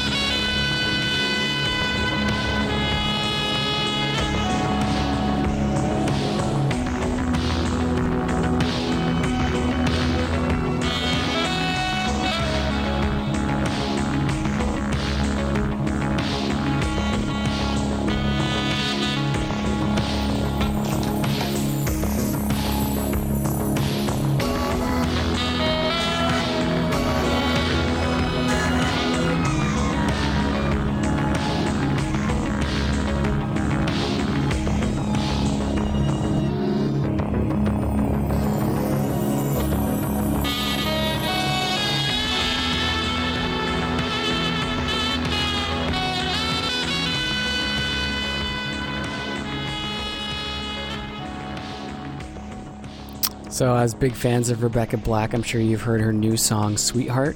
Yes, I have. Of course, yeah. Oh, really? Oh my God. Okay. No, she has not an even newer song that actually really rules too. Nice. God, I can't remember. It's Sabotage, maybe Self-Sabotage.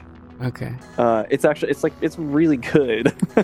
It's like a really good she's pop got a couple. song. Yeah. She released like a double Good for her. Yeah. Well, I mean, her story was like actually really cool because I mean, she could have gone the way of like a lot of like meme people that sort of got consumed by it or just became and stayed a joke.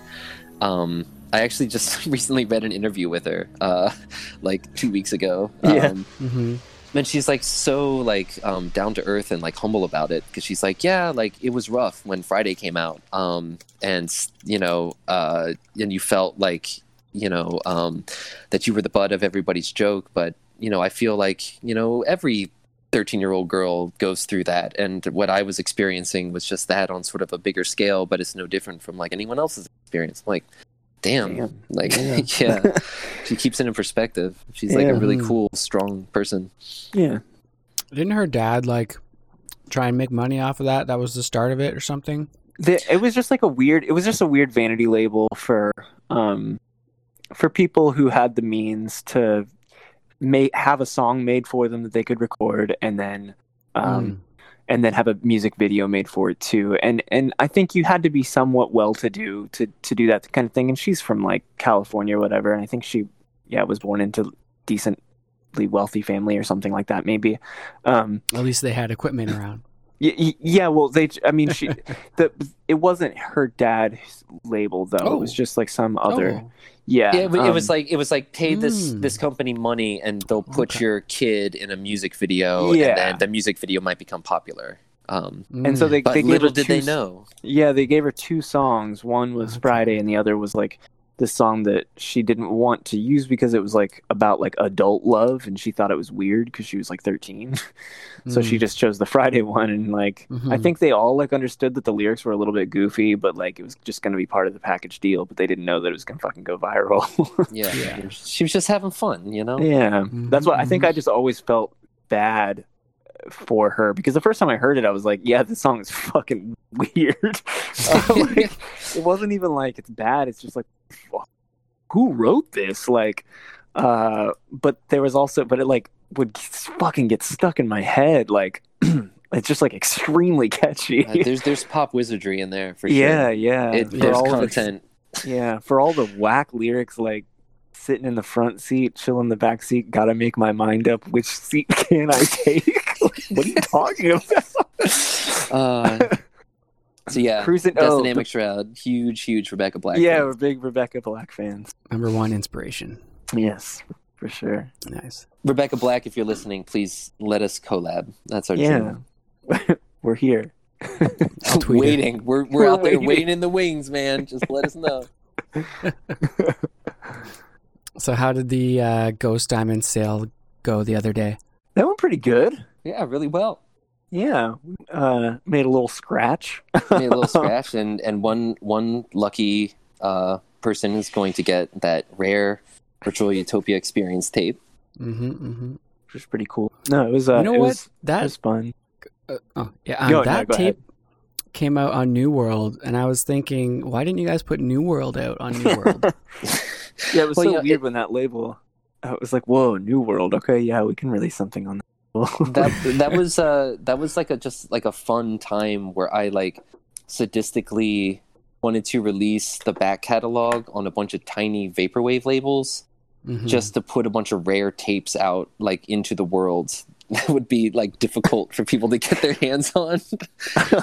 not out of like, I'm not making any money off of the aftermarket for Dynamic Shroud tapes, you know what I mean? But like I don't know, like I thought it would be fun to just like take that back catalog, which, you know, to us it was like, well, those were just like mixtapes that we made, you know, that's what we call them, like New World mixtapes, because they weren't like albums that we were like toiling on. Well, they were to a certain extent, but we still didn't kind of see it that way. So there was like New World, and then RPG Windows Vista came out on Bedlam tapes, lest us forget, you know. Bedlam, that happened, you know. That was Oscob's label, right? Yeah. Right. I think, right. I don't think even when that was happening, I don't really think we like knew that Death Dynamic Shroud tapes were gonna like sell for like $50 or whatever on No, yeah. Discogs. We just I thought love it the was idea fun. of rare items. You know, Yeah. like I'm just Mhm. into that from a video game player's perspective. But Yeah, then exactly. it kind of sucked though, Japanese because I felt imports bad and for whatever. people who I was finding out were spending like $40 to buy a tape from some jerk that was like that bought two when they were $9 each or whatever, just so they could sell it on the aftermarket. And I was Yeah, like, damn, that flipping. sucks. But Well, also, but Tech sold his whole archival backstock online at like retail value though. So Nice. we do the best we can, Yeah, you know, yeah, to I be try good to- guys. try to help. hmm But Just get your shipping money back. yeah, I think it Yeah, was just, I just charged. hmm And the normal Virtual amounts or Utopia whatever. experience release specifically, I remember there was a lot of drama around it. I wanted it to be as hard to get as possible at the time. And so it was only available like if you had to buy like the New World like box set with like 4 other tapes. And I was like, oh, this is perfect. Like, Yeah. because then like singles, but then there was a big backlash to that. So we're like, okay, we'll do like another edition or whatever. But I Yeah. guess a lot of people had trouble getting that order. Like I posted that on Twitter and someone was like, man, I never even got mine from when I actually bought it. It's like, oh God, I'm sorry. I didn't. Yeah. I At a didn't certain know. point, Yeah. that's when we were kind of like, all right, we're gonna We need take to do these this releases into ourselves. our hands. Yeah, because Yeah. it was hard to trust other people. Not Yeah, that exactly. the other labels didn't, for the most part, do a great job, but Oh, we know it's we certainly can a fun rely on idea. ourselves. Yeah, yeah, And it makes things exciting for the community. It's like Yeah, a exactly. scavenger hunt. yeah, Yeah, a little bit. But I want those things to be accessible to people. So yeah, yeah. Exactly. It's more like put in the work to find it, not the money. Yes. yeah, exactly. Yeah, that's exactly. we're not right. we're not into RMT. You know, we want you to grind it out. RMT. Yeah. Real money trading, MMO term. Yeah, sorry. Gotcha. Talking about games, like R&D is close there. 2 million bells, $60. Fuck you, man. I'm gonna fish. I don't need this shit. All right, let me get through some more questions here. If anyone needs to take a bathroom break, maybe now would be a good time. I really do. I'm gonna do that real quick. Go do it. Okay. I can answer a question while James is gone Okay. if you want. Sure. What's James's dirtiest secret? James's dirtiest secret. God. Just James play used it, just to he used to say, I think I've heard him say it in 2 interviews, because he worked at Jimmy John's with me and he worked at a Skyline Chili with me, and in both interviews he would say, like, tongue in cheek, but like it was hilarious both times because I could hear him across the room. He would ask every single time the interviewer would be like, do you have any questions for me? And then he would be like, ask me what my biggest weakness is. And he'd be like, what's your biggest weakness? He'd say, I work too hard. That's my, James in a nutshell. yeah, I work too hard. So stupid. Maybe I know some players would be like, oh, he's a workaholic. We don't want that. He's gonna be Yeah, that's obsessing over true. shit." I think they laughed, luckily, which is good. Yeah, for sure. But yeah. I mean, it is Jimmy John's. Yeah, it's how serious can you take it? Well, Jimmy John himself takes it pretty seriously. Oh yeah, gotta watch out. Yeah, that place is horrible. Just don't. hmm I don't. Do they have those in Canada? No, but Pony from the show and Ognos, they talk about Jimmy John's. Gotcha. Yeah, it's no good. I do still order it sometimes because they deliver, and I feel like a jerk every single time I do it. But it's been helpful through quarantine. Yeah. But regardless, it's the guy Jimmy John himself is a horrible person. You can the quick searches online shows you anything you need to know. Oh, he's actually a person, eh? He's not like the Colonel. No, he's Or a real Wendy? dude. He's like a total, just absolute piece of shit monster human. Who? Yeah, Jimmy John. Jimmy John. Oh my God, fuck that guy. Yeah. He's like a That big was- game hunter, poacher. Yeah, like pictures of him online holding up dead jaguars and elephants. Oh fuck. Yeah, And just used, like a used to make us shit wear person. shirts that said like God is everywhere and loves us. And shit. Yeah, there's like all sorts of weird. Fuck that guy. Anyway, Jimmy John sucks.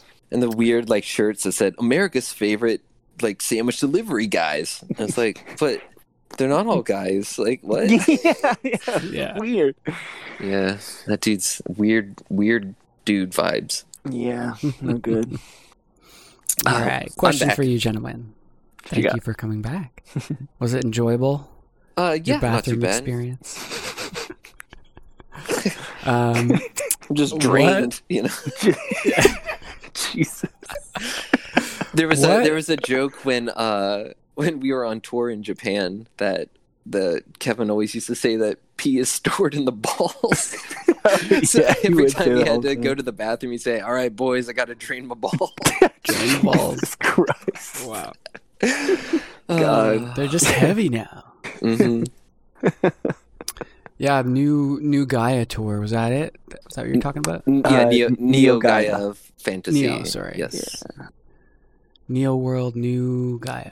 New Yeah, World's Earth. New World. Yeah. New World's Fantasy. Yeah, New World Fantasy. Yeah. Neo Gaia Yeah. Fantasy. Yeah. Just playing with the words there. Yeah, I didn't get to go to Japan for that. I really wanted to experience that so far. Yeah, it was I definitely. got to hear it after because you and- put out the release. Yeah, it was definitely one of the more fun moments of my whole life, probably. Mm-hmm. Just going on tour in Japan. And it was I think super that cute was- because Tech and I were on the same flight to Japan and got to sit next to each other. And Yeah. it was really adorable, if you can imagine that. Yeah, Mm-hmm. it was very sweet. Yeah, well, I wouldn't want it to have been any other way. You know? You're in it together. Yeah. So how do you guys sort of jump around from sounds and styles from album to album so majestically? I love that question. majestically. Just Tell me beating more our like egos. that. Yeah. I think James and I both listen and love a lot of different kinds of music, and I don't think that we always like he was saying earlier. I don't think we're like, okay, I'm going to write this genre song now. But I think it sometimes turns into like you want to explore certain palettes that you hear elsewhere, and like I have a project called Dinosaur on Fire, where I usually just try to explore like synth, just like cosmic synth music, in whatever way feels cool to me. So the palette is the same, but maybe I'll do different styles of music with it or something, just because it's fun. You want to challenge yourself and try something new, and I don't know, just. I mean, a lot of it just kind of happens organically when we're just kind of like I always have a folder on my desktop called New Death Samples, and anytime like I hear something that I'm like, oh damn, I want to take this little bit from that, or like that would be sick to like sample in a DDS song, I like write it down on my phone and then try to find it later and then put it into New Death Samples. And so like before COVID hit, Tech was able to come to Philadelphia, thank God.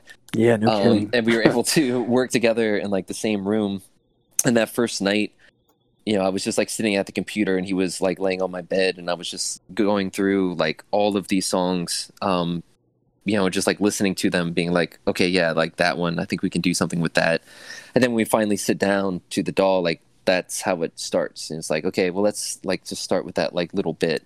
And then, I don't know, it's almost like trying to take a bunch of like, you know, like Apollo 13, put the round peg in the square hole, right? It's like taking a bunch of like, you know, like K-drama, like real saccharine, you know, like vocal songs, and then like the sick beat from like the Unsolved Mysteries theme. And then, okay, well, let's take these two ideas and then also make it sort of a part of, you know, inject our musical language into it. So it's like, Yeah. so okay, if we let's put a synth pad on this, and you know, I think if we play this minor chord on top of it, like there's going to be some dissonance there, but that's sick. And now we can start actually writing our own original music on top of these samples. Yeah. But there's never like a set path. We just kind of, you know, it's. Like after writing so many Rebecca Peak songs, for example, it's like, okay, now we need, like we used to always say, like, okay, this song needs a thing. And that means it's like, it's not a verse, it's not a chorus, it's a thing. and like it has to happen right now because I can feel myself starting to get like bored with what's going on here. So oh well, what about that one thing, you know, that we heard in that EXO track, you know, drop that in and like blast it down and see what it sounds like. And then there are definitely moments, you know, but I feel like every vaporwave artist who has had at least one success has experienced that euphoric moment where you drop something on top of something else and it's just like good out of the box. And like in the same key, shit, like and then it just keeps going. You're like, oh my god, keep going. Like how, like that. I'm Not Sad Anymore, which was the Heavy Black Heart B-side, which is that Kyari Pamu Pamu song.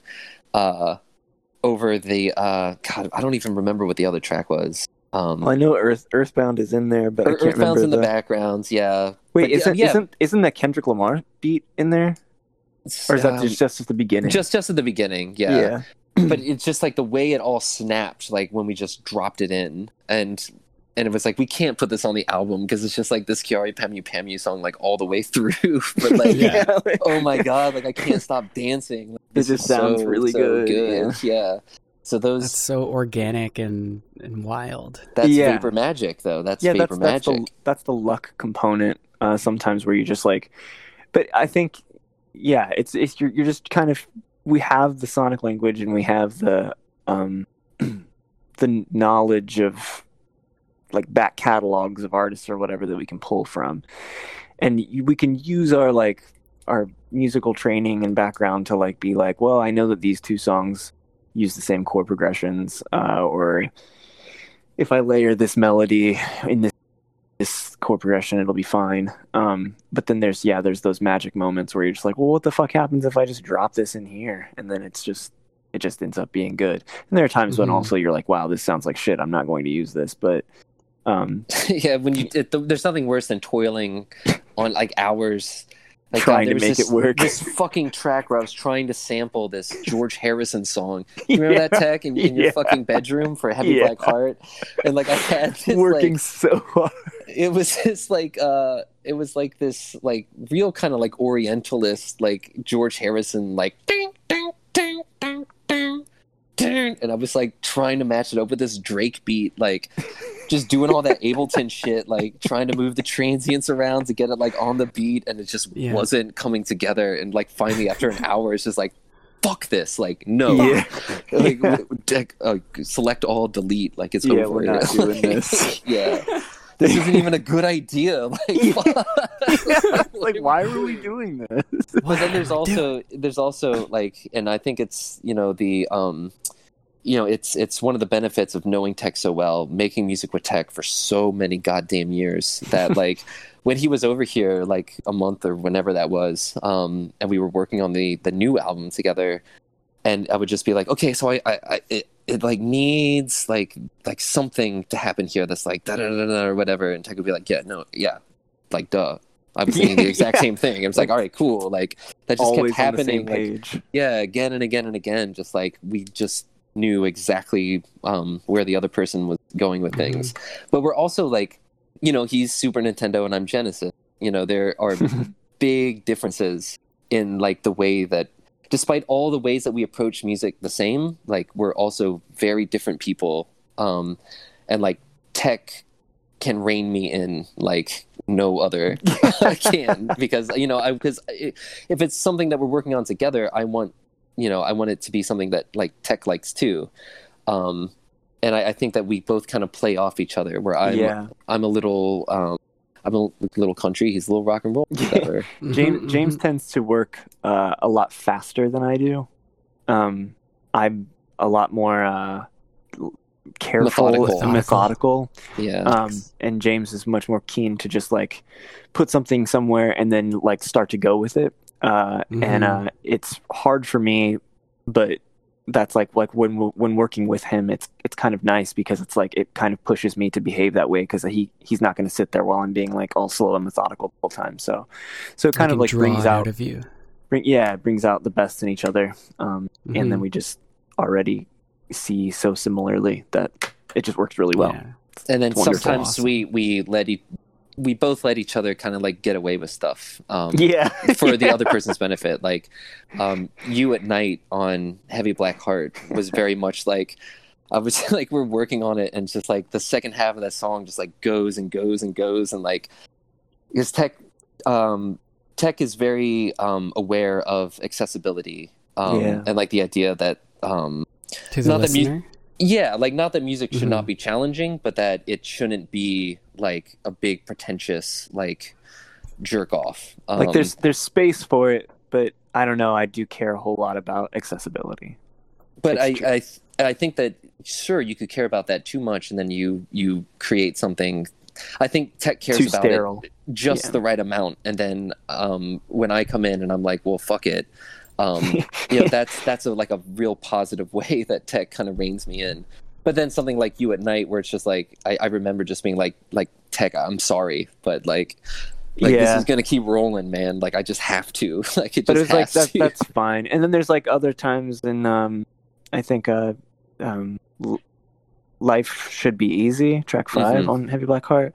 I remember Keith removed one of the sections from that like repeats like 3 or 4 times. And I was just like, no, like we have to put it back in because that's the hook, like that you have to have that happen again. And it was like trying to like make the song not as self-indulgent, but it was like, no, it in this case it has to be.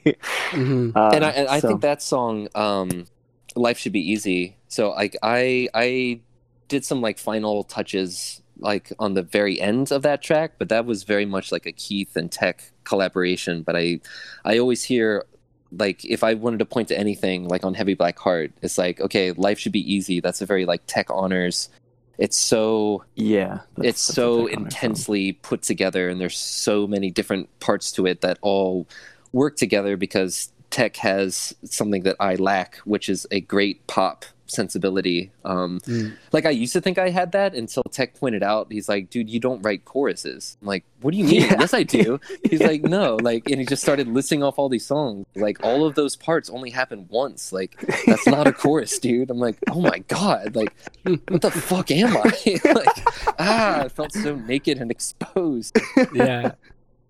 But you know, it's a gaping hole in all of my work. But it works. It's a it's a John Paul thing, you know. Yeah. The apostle. The apostle. It's really good. Of course, obviously. New Testament. Yeah. Oh man. Awesome.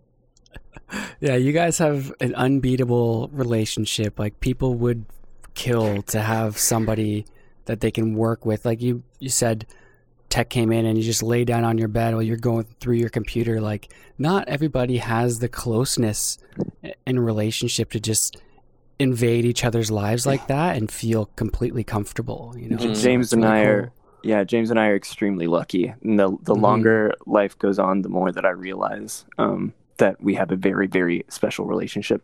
That I don't know that I know anybody else who has that kind of friendship. Yeah, I mean, like we all have like old friends, but I think it's especially special because what, you know, the reason why we're like on this earth or whatever is to like be musicians, right? And to find someone that truly like just gets it the same way that you get it, you know. And you know, I can jive with other musicians that have like that kind of get it or like accidentally get it or whatever.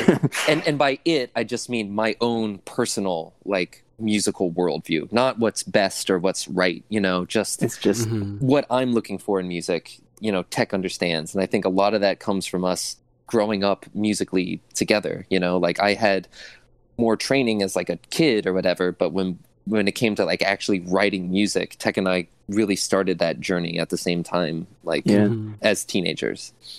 Just like being with one another through like fundamental years, and just experiencing. I mean, we were around each other constantly because we worked together at several different jobs. We were lived together in several different places. We were in a band that practiced 3 times a week. So it's just like literally like as close as you can be, like closer than many brothers. So it's very cool. Going through a lot together. Yeah, and absolutely. working on shit, accomplishing shit, solving problems, overcoming obstacles. Like, and that's what and builds. we've never had a Gallagher Brothers breaking point, and here's the secret, ladies and gentlemen. Tech and I figured it out, and this is how you do it. If you're ever involved in a long-term collaboration with somebody, you set aside 2 sort of theoretical vetoes, right? So Tech has a veto and I have a veto, but they are one-time use for your entire lifetime. So you have the opportunity, if something pisses you off or an idea is not jiving with you, if it's come to the point where you're like, I don't want this in here, like, okay, well, are you going to use your one lifetime veto to get rid of this? Or do you feel that passionately about how much you don't like this? And then it's usually like, it's like walking around the block if you're angry and then coming back, or writing a letter and putting it in a drawer and not sending it. It's the other person recognizes the severity of using the veto. So if somebody is like even debating the concept, you're kind of like, okay, let's see how we can maybe compromise. Maybe we this. can compromise a little. Yeah. All right, I see how passionate he is about this. So. Yeah, exactly. So you've never had to use your vetoes? Not for lifetime vetoes. Yeah, I technically used one to neutralize the animosity. Yeah, but not really. But that wasn't music related, so I don't really think that counts in the end tech. Yeah, no, it's no. But there are definitely some times, like even on this last album, where because we have been forced to sort of work more separately, where I've like recorded a song or like the beginning of a song and just like kind of nervous to send it to Tech, like, oh man, I don't think he's gonna like this, and then it's gonna be a whole thing, and then I'll send it to Tech and he'll just be like, nah, this is sick, like it's like awesome, because it's like it's not real until Tech has buy-in, you know what I mean? It's like the song could be sick to me, but I know that not only will it not be best for like the group, but I can think about it. If Tech buys into what I'm doing, then that means most likely that more people will enjoy it, because he offers this just a different perspective than I'm bringing, and that's just the great thing about any sort of checks and balances within like a musical collaboration. It works very well.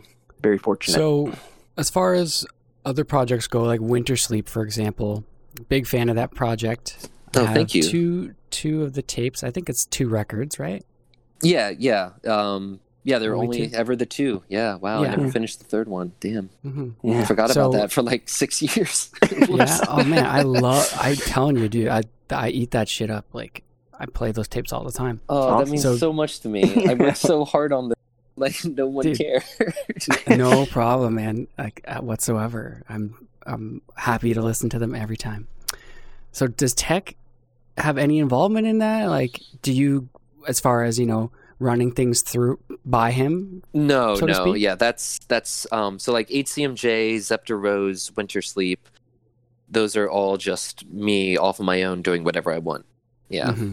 So it's not like we don't have like a vetting process, like, oh, is this album right for Ghost Diamond or whatever. It's just like we can both that's just sort of our big space for us to pile all of our stuff no matter what it is. That's like the equivalent of like married couples that have like 2 TVs, so that you can like go one can go in the living room and watch like soap operas, and the other can go watch sports or whatever. Yeah, I'm the one watching soap operas, by the way. Yes. But literally, and Tech is literally the one watching sports. That literally is. That's very actually true. Yeah. But no, Ghost Diamond's cool, and like I guess like another example of James and I being like comfortable with one another in that it is like we have it set up as an LLC, and it is like our business, but we use all the money for Ghost Diamond, and it's shared income, even if it's like more, like we're splitting it essentially 50-50, even though it's coming from all kinds of different projects. And I think that's like even though I'm not part of Winter Sleep or whatever, and he's not part of Dinosaur on Fire, and neither one of us has any say over those projects. It's still part of Ghost Diamond. Sorry, and the bot left. I have the other one, but oh, okay. Just bringing it back in here. But yeah, so when you buy an HCMJ album, that goes into one big pot that Tech and I can both take from, which is another like super rare like we can trust each other at a point in which I don't think a lot of people can. Yeah, sorry, my phone cut out again. Yeah. Oh, it's okay. Oh, perfect timing for it. We had a little technical thing. Yeah. Cool. Yeah, but that sounds really bad because I'm like, yeah, so if you buy an HCMJ album, you're like, oh, God. Don't do that. You know what? I might take this moment to actually close the windows. It's getting pretty cold in here now. Wow. Oh, sure, yeah, you're in the Great White North. Yeah. The Northwest Territories, I don't mind it though. I can't stand the heat, man. It's crazy. I could not do Florida. Oh, I love it. Way. You and me both. I love winter. I'm James the winter is not man. in the summer. Yeah. Winter sleep. Winter sleep. Currently, it's 74 inside my apartment, and my skin is like just a little bit sticky from sweat, and I love it. It's like perfect. Yeah. I'm on bed sheets that have little snowflakes on them. Oh. And there's a really poetic moment in the HCMJ song "Cold Snap" where I have the brilliant line, "I fucking hate the spring." Oh yeah. I fucking hate the spring. Yeah. Yeah. No. Did it? All right, let me go do that. I'm gonna probably hit the washroom too. So yeah, go ahead. Like 5 minutes. Okay. Didn't I have a song where I said like I fucking hate hate the winter. Some season? Well, there's that song. Oh no. It's in a song about hating fall. Spring Imposter. Spring Imposter, right? Yeah. But I say daylight savings time is a fucking joke. Yes. That's daylight what I'm Daylight saving is a fucking joke. That song rules, man. That was sick. Yeah, it's one of those songs that's like the sickest build to nothing. Yeah. It's like classic Rebecca Peak. Like, yeah. I'm going to bed. Yep. Oh, it's fun to think about. Yeah. How you doing, Tech? Remember, this is all on the record. I know. Just hanging in there. I'm like 120 something hours into Final Fantasy VII. That's cool. Man, I wish you could play it. I just want to fucking be able to talk to you about certain things. I know. I'm getting there, but there's just so much shit. Like you got too much. Yeah, you don't want to play it when you're all distracted and shit. My gaming has basically been I work on shit, and then right before I go to bed, I play through like 1 to 1.5 days in Shenmue, and that's like just to come down, Yeah, I just drive the forklift and buy a bunch of capsule toys, and that's it. That's like all I can handle. Yeah, no, but, it's like Elliott Smith's last album. Yeah. I don't know if you're aware of this, but when From a Basement on the Hill came out, I didn't listen to it. Oh, because, yeah. Because it's like, don't do that. Just I'm not, dude. I got it. But you played the first level basically, right? I played the bombing mission. Yeah, that's what I really wanted to see. Yeah. Like honestly, it could just be that, and I'd be fine. I know that's how I was with the demo when I first got it. But honestly, like as it goes, it's just more and more and more and more and more. So good. Midgar, the way you've always wanted to explore it. Yeah, it's just insane how true they stayed to like the source. Even like the dumbest shit. The only stuff that they like really nerfed or whatever was basically to get a teen rating instead of a mature rating.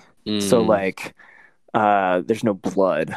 Whereas there is blood in the original. But Baird says damn. Yeah. There's a lot of cursing in the game, but they don't say the F word. Yeah. And there's the one thing that they allude to it, but they don't really allude to it. It's heavily implied in the original game that they're trying to fucking mate Red 13 with Aerith. That's why she's like in the fucking like cage with it. Red 13 is because like Hojo's trying to make them fuck. Oh my god, I forgot about that. Yeah, which is super fucking dark, and that's not really the case in in this game. It's a little much. I remember like 10 years ago there was that article like why the Final Fantasy VII remake will never happen. It's like Cloud in a dress? I don't think so. like why not, Jesus. Man?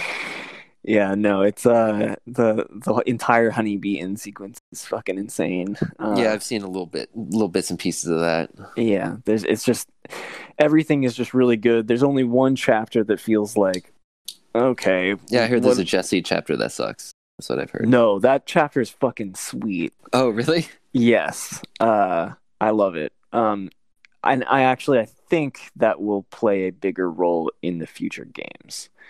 There was just, and maybe the chapter that I don't like is the same way. It's just like, it feels like it just doesn't, it feels pointless. And it's kind of like, you don't really want to play it very much. I don't know. But everything after that is like incredible.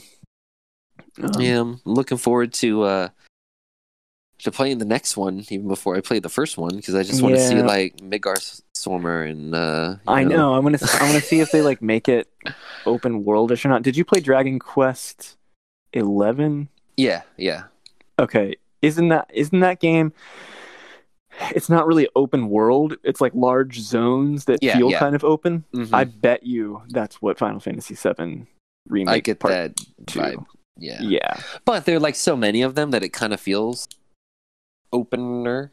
Yeah. I'm fine with it like that. The open world in Final Fantasy VII isn't that big to begin with. Yeah. Like you run for like 12 seconds and then you're at somewhere else. Yeah. So, but in that Dragon Quest game, like I don't know, like the zones, you could definitely just like stay on the high road to go to the place that you're going, but then there's just like a low area that just has like a few hidden treasure chests in. Oh, that's sick. And it's like if you go in there you'll get like a few items and you'll be a little higher level, but you don't have to. That's clever. So it's all it's like kind of like Final Fantasy 11 with smaller zones, I guess. They're all just kind of circles that are connected with tunnels between them, you know. Yeah. Which I think that would work. But I don't know how. They're probably not going to release it for like 3 more years, so I'm just going to keep playing. Don't blame me. Yeah, I don't know. 3 years? Hello? What? 3 years? Oh no! Oh no! Cock in the hen house. That sucks. Cock in the hen house. Some great content. That's all. That's what we're like. All. That's what it takes to be best friends. Yeah. But yo, 3 years? That's way too long. That's too long, man. I know. I don't want to wait that long, but I bet you that it'll probably be at least 2. Well, to be fair, I had to wait like 18 years for Shenmue 3, so you know it could be worse. It could be worse. Well, wait, but Final Fantasy VII Remake's taken 23 years. Well, okay, all right. Anyways, it's neither here nor there. Okay, where did I leave off? Winter Sleep. How about we talk about Atlantis Recordings a little bit? Sure, I would love to. Isn't that a great label? Is this Scott, right? Yeah, Scott Michael. And there was a point in 2017 where there was a really cool show that happens at the Institute of Contemporary Art here in Philadelphia. That like St. Pepsi was here and Eyeliner came out. It was one of the most beautiful vapor things to ever happen up to that point, and probably didn't happen again until Electronicon. But Scott Michael came, like he drove like 6 or 7 hours and just like crashed on my couch, and it was so amazing because he's like in person, like just as like kind and like ridiculously like just he's one of the nicest people I've ever met. Yeah. And just so fucking enthusiastic about music in general, but just like really, really dug us. So yeah, he's like one of the best people. Because there's always a lot of times and a lot of sort of the darker sort of vapor spaces that sort of shot from the sort of mainstream. You know, there's a lot of like weird dude energy is what I call it, where it's just like you're like kind of eyebrows are a little bit raised and you're like, is this dude like, is this like some white supremacist shit? Like I don't know, this like makes me icky.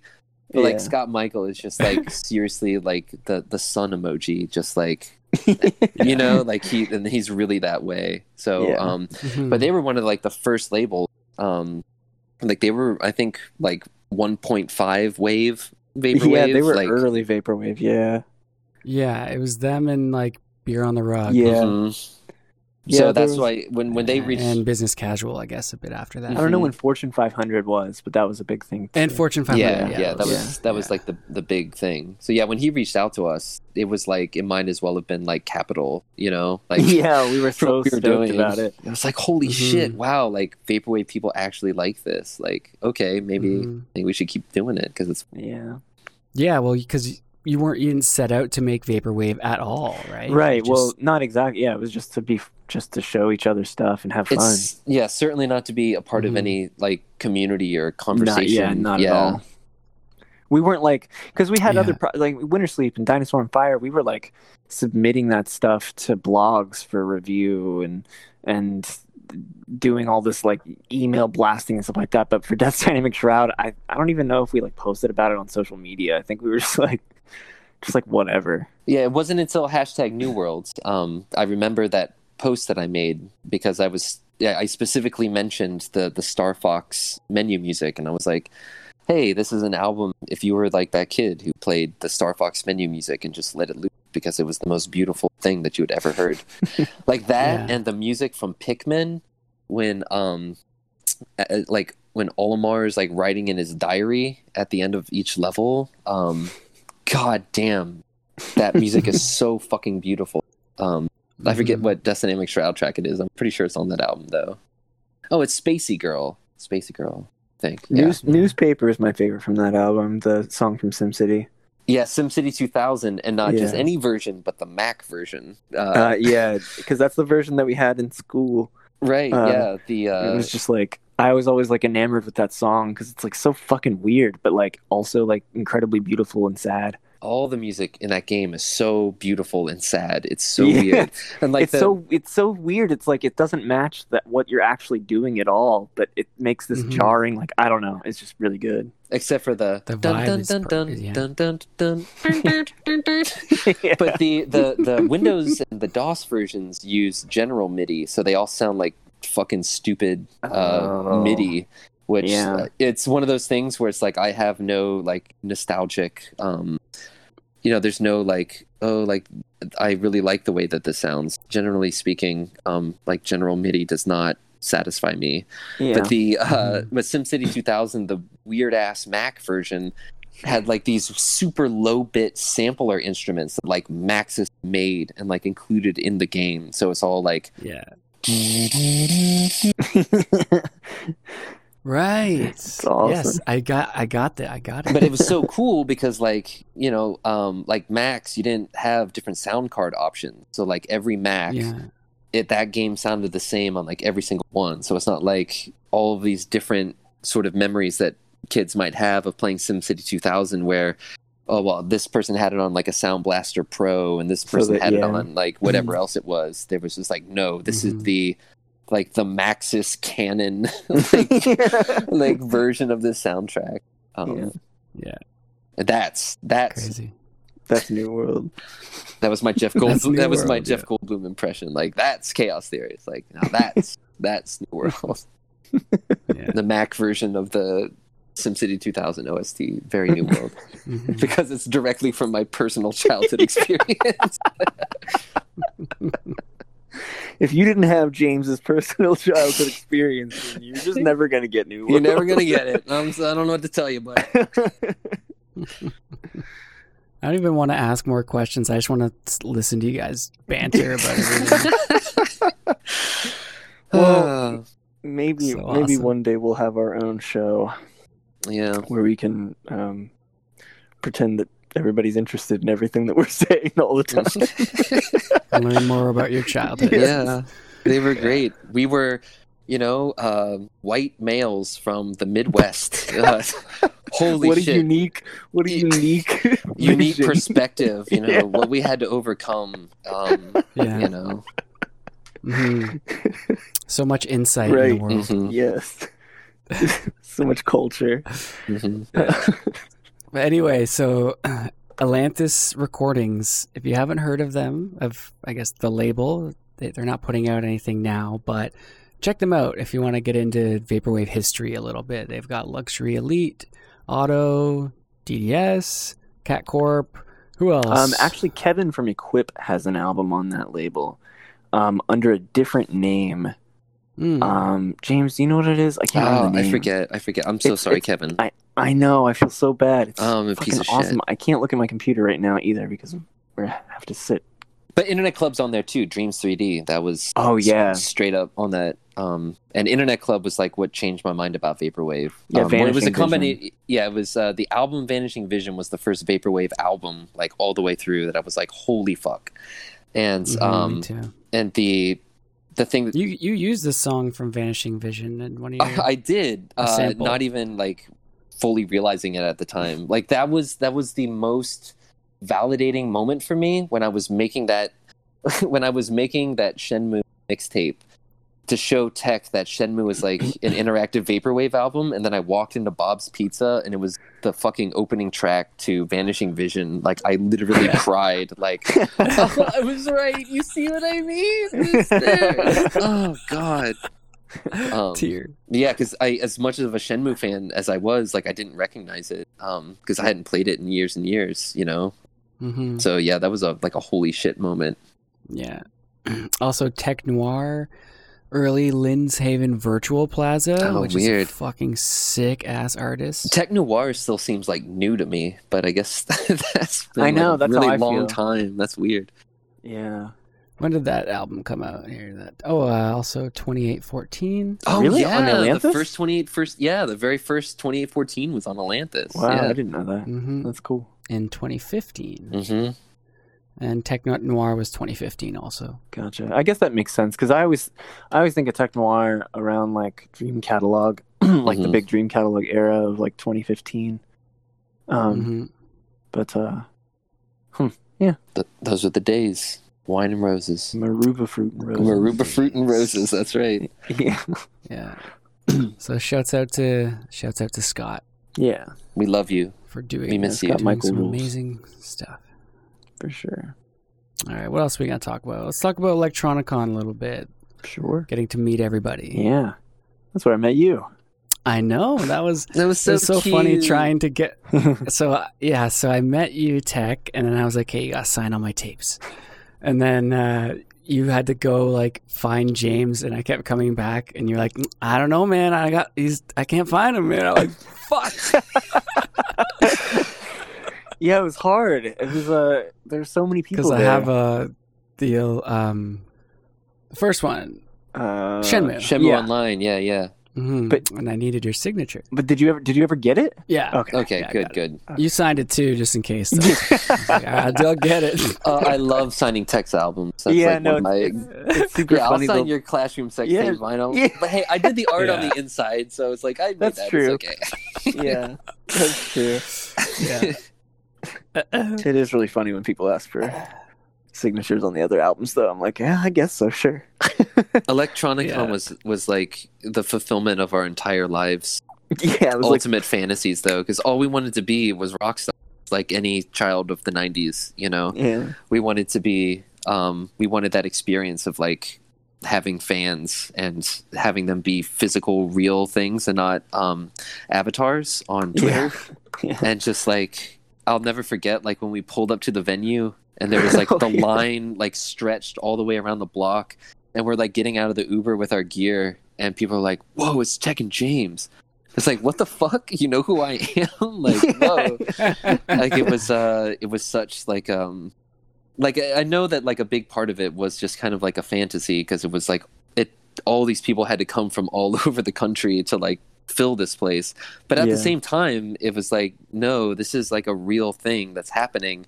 And like I feel like to a lot of young people especially, you know, like something like Death Dynamic Shroud, it can be just as big to them as like Radiohead was to me when I was in high school. You know what I mean? But instead of being like on the pages of NME, and like this, you know, strange, distant islands, we can be like accessible and just like regular people, which I think is really, really cool. Yeah. Mm-hmm. It's I don't know. It's kind of liberating in a way, and it's cool because you get to be in touch with all the fans and like talk to them and stuff. Electronicon, it was so weird. Electronicon 2 was like Electronicon was so amazing, and then Electronicon 2 was honestly even more amazing. Yeah. at least like the performance, like getting to play on that stage, and like it was just insane. Like I didn't think, like I kept almost expecting it to somehow like not live up to how great the first one was, but it was like even crazier. Well, it was also really special for me and Tech because the only other time that we had performed as Death Dynamic Shroud together was that ICA show in 2017. Yeah. And I don't think a lot of people realized that we were like seasoned road warriors that were in a band together or whatever. So like we're very comfortable like being on stage and like just like rocking the fuck out, because that's just, I don't know, it's how we do it, because we were in like a space rock band and just used to do that.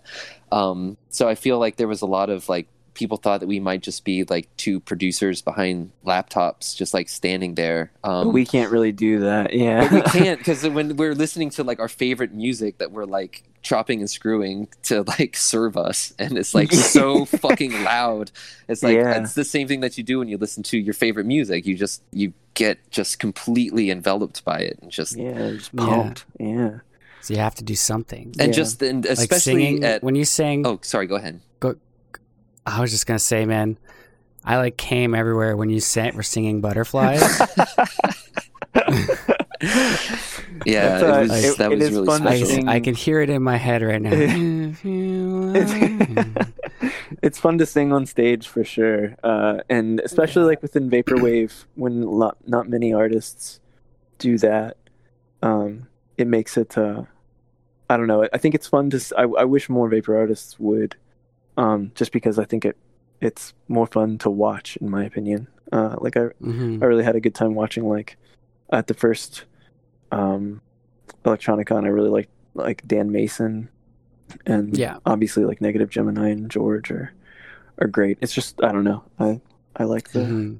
It was it's nice. One of the really early Death Dynamic Shroud shows that I was just doing by myself in Philadelphia. I had it was just like some weird. It was in an old like house show venue called the Sound Hole in West Philly. Really great name, right? Right. But it was actually pretty cool place. Rest in peace, the Sound Hole. But I was like on this weird like wooden rise, and the way they had it worked was that my visuals were being projected on like a wall perpendicular to me, so everyone was like watching the Virtual Utopia Experience movie basically while I was performing all this music. And then the end, I started singing, you know, the TTFNK, the Vera Lynn cover, and it was like it wasn't until like 45 seconds into it that people like started to notice that like I was actually singing, and they were like like nudging their friends like, yo, what the fuck? Whispering. Yo, this dude is like, this dude is singing, like what the fuck? I'm like, yeah, man, it's cool. Ain't no thing. That's always the most fun for me, is just singing is so much fun. And and especially that song, I always try to like method act through it and think of all the most like heartbreaking farewells that I've said in my life, and like I'm seeing it all in front of me. It's like torturing yourself on stage. But that's fun, you know. That's Death Dynamic Shroud covers us all, you know. Wow, it's very New World. It is. You know, I always like to say, you know, one of my favorite pithy sayings is, "Life is suffering. Anything before or after is only waiting." Jesus Christ. Give me a moment to absorb that. Please. And just know in that moment you're just waiting for the next no, I'm just kidding. I'm being hyperbolic again. I'm sorry. Yeah. Going to the hyperbole. Getting deep. But yeah, so long story short, Electronicon 2 was incredible because I think that because of the success that we had at Electronicon 1, I think we turned a couple heads as far as what we were capable of with our live performance. And so they were really cool to put us on the big stage for Electronicon 2. And I think word had kind of spread that it was actually a pretty cool show. And so, yeah, I mean, playing in front of that many people was just fucking rules. Yeah, it really did. The coolest. Yeah. It was, and it wasn't like when we were in a band and it's like, oh, is my guitar in tune? Like, no, I'm gonna hit the sample now, and it's like, fuck yeah, this is really really fun. It's so much fun. more like it's not easy. It's very complicated to do what we do on stage, but it's so much more fun than dealing with fucking instruments and strings breaking and pedals cutting out and all that band bullshit. Like, there's just a lot more drums. joy. Yeah, for drums sure. Are the worst, man. Less stressful. Yeah. Can we talk about your live setup a little bit, like how you approach your production? Sure. When you're performing live. Sure. Yeah. What do you do? James how do you does, transfer your songs over? And James does way more than I do. A lot of it has to do with the fact that James already had a Death Dynamic Shroud setup prior to me coming on board. But James, go ahead and you can do your setup. And I don't know. Don't sell yourself short though, Tech, because when I perform Death Dynamic Shroud without you, it's like what you have added to it is missed so dearly. Like seriously, like when I performed on SBF 420 on 420 2020, and I can still, like, if I'm doing any of those songs that we did together in like Japan or whatever, and I'm like, where's that pad at? I'm like, yeah, Tech does that. Like, fuck. And also when I perform with Tech, we do the pop songs where I get to kind of like just chill out for a second instead of being like constantly on. But yeah, the first Death Dynamic Shroud share show, the weight of it. Like someone just offered me to play a show in Philly, and I was like, okay, sure, but I don't know what the fuck I'm gonna do. Like, how would I even do this live? So the first thing I did was get a little launch pad and just lay out a bunch of clips and loops and samples from different Death Dynamic Shroud songs, just a big file, and then just practiced how to basically in real time construct a Death Dynamic Shroud album from preset loops and samples by moving through a massive Ableton project in Session View. And then it sort of became more complex from there as I started to add more hardware. So now I have like a MIDI mix, which is just like 16 unlabeled black knobs that only I know what they do. And so those are all linked into like customized effects chains and different parameters on different tracks and on the master track so it's sort of like a more in-depth continuation of that idea that, okay, we're starting with just a bunch of content thrown together in this file, and we have a basic path or like set list that I know that we're going to go through. But it's really cool because I don't know if I'm like playing a show and people are not vibing with the weirder shit, then it's like, okay, well then I can kind of ride on like the more beat heavy stuff a little bit longer. Or if it's like these people are into just whatever, then it's like, okay, well why don't we, hang on this weird B-Set Island track for a little bit longer and just like kind of go with it. And so I don't know, you'll see like Tech and I have funny exchanges with our eyeballs, like when we're performing, and Tech's like waiting for the next thing to happen, but like I'm in control of like when it's gonna happen, and he's like, all right, man, like and it's one of those moments where he's like, yeah, let it go, and I'm like, nah, I gotta let this ride out. So it's funny, like you can see it happening in like real time, and he'll just like kind of laugh to himself. It's sick no matter what. So Tech has a laptop with a Logic Profile open with like 5 or 6 different synthesizers and then different vocal tracks with different effects on them that he's controlling in real time with a keyboard. And then I have a little keyboard, and I use a Machine Jam as a grid controller and a parameter controller.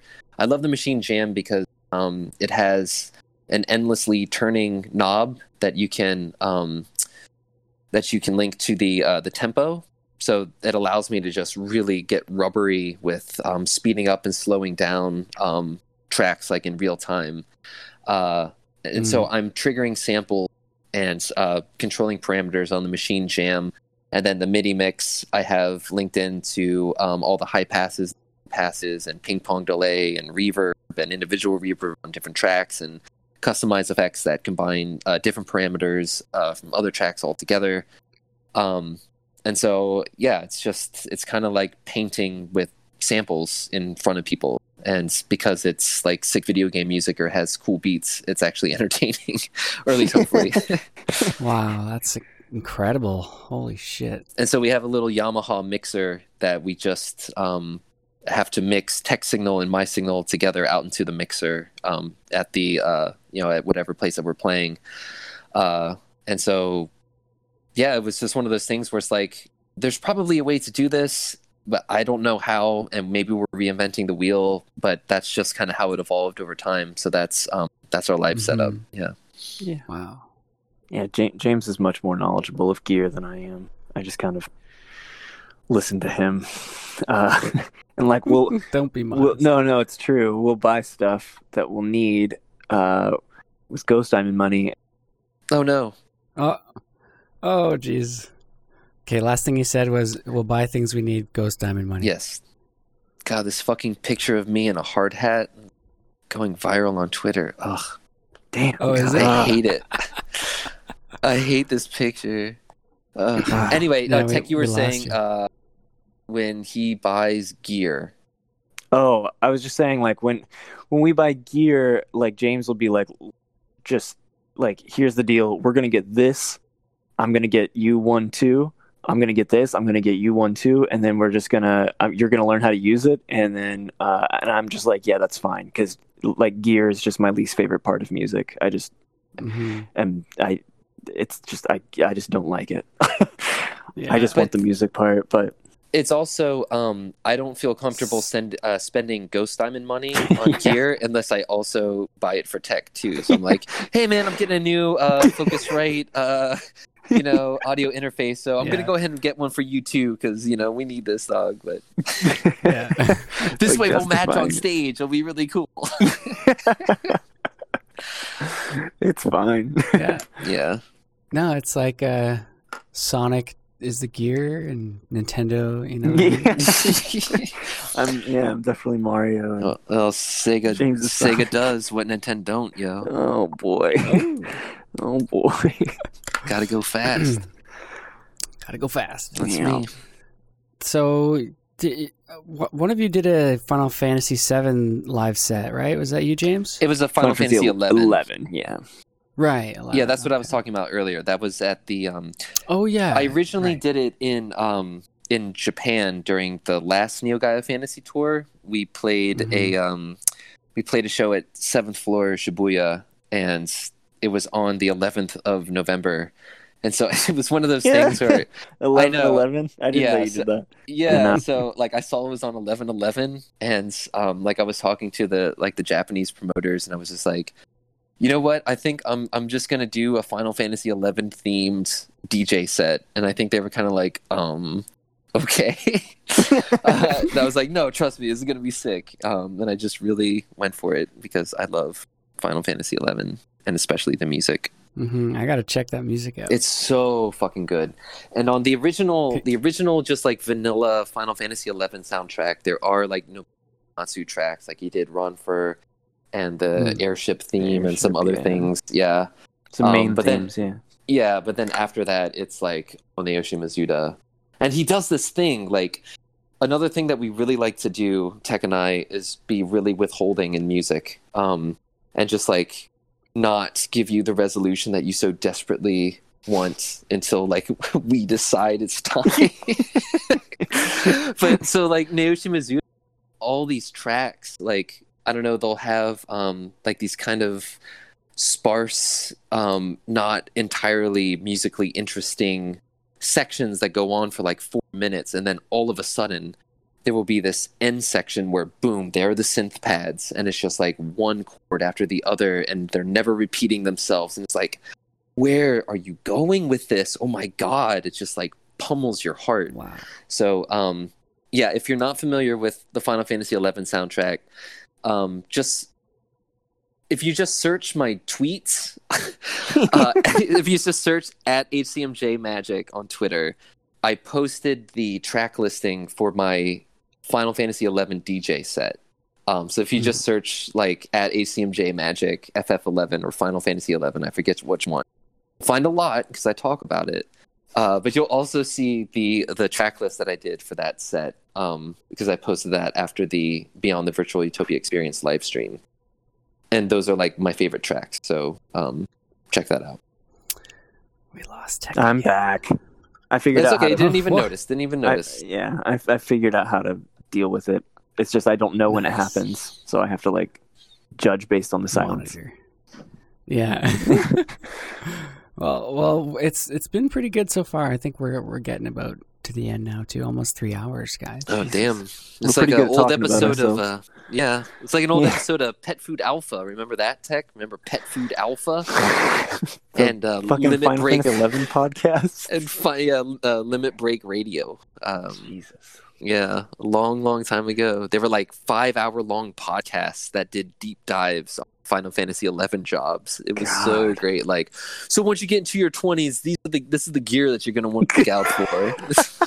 Like, just people who love to talk about it. Yeah, Damn, I could probably do that for Final Fantasy. I could probably have a... you should. Maybe that's what our podcast should be, you know? Final Not about Fantasy. music, just like... Get a bunch of nerds on there. Yeah. Mm-hmm. So what kind of vaporwave are you guys listening to these days, if any? I do not listen to vaporwave almost at all. I would say that modern vaporwave. I like stuff from like 2013. But I do like a lot of the stuff that 100% Electronica is doing. I really like the Dan Mason album, and I really like the new FM Skyline and Equip, and I think that stuff is really good. And I'm not just saying that because I have an album coming out on that label.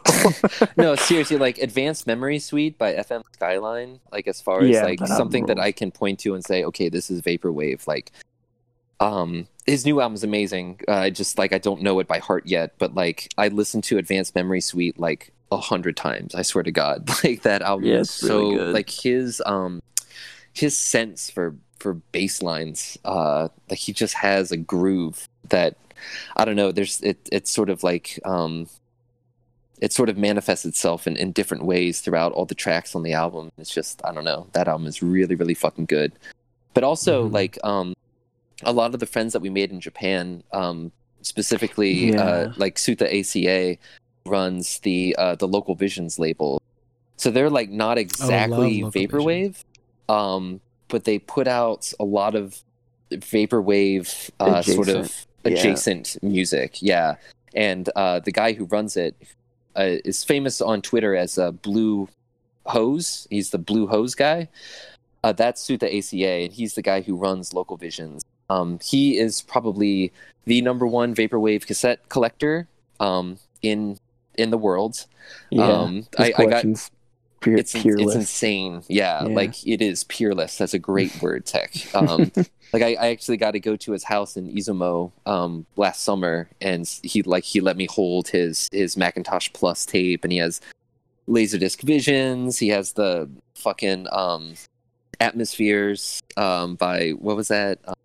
Eco Virtual. Yeah. Like he has all those. It's like, oh my God, I didn't even know these were real. Every single Path tape.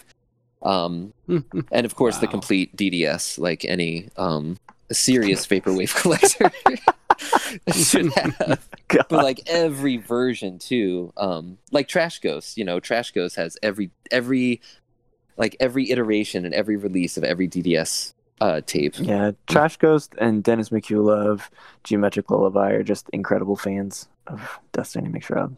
But the point is, Local Visions, that Japanese label, puts out the most insanely good shit, even if it isn't like exactly vaporwave, like Studio, who's been becoming more popular in the States, which is awesome. Like he releases on that label. And if just PSA, if anyone listening has not heard Studio, that's TSUDIO and then Studio. I haven't met a single person who has listened to it and not been like, wow, this is like my favorite music. Like this is just it. Like, I think it's the most likable. I think Pat Chennington was so into him that he made like a whole video.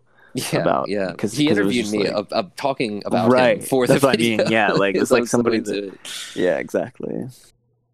Studio rules, and we played a show with him on the Neo Gaia Fantasy. In his hometown of Kobe. Yeah, and it was just like, what the fuck? This dude rules. What the hell? Yeah. So like, wow, he's going to the chords. This guy gets it. He understands. Yeah. So shout out to Studio, Local Visions. Yeah. Mm-hmm.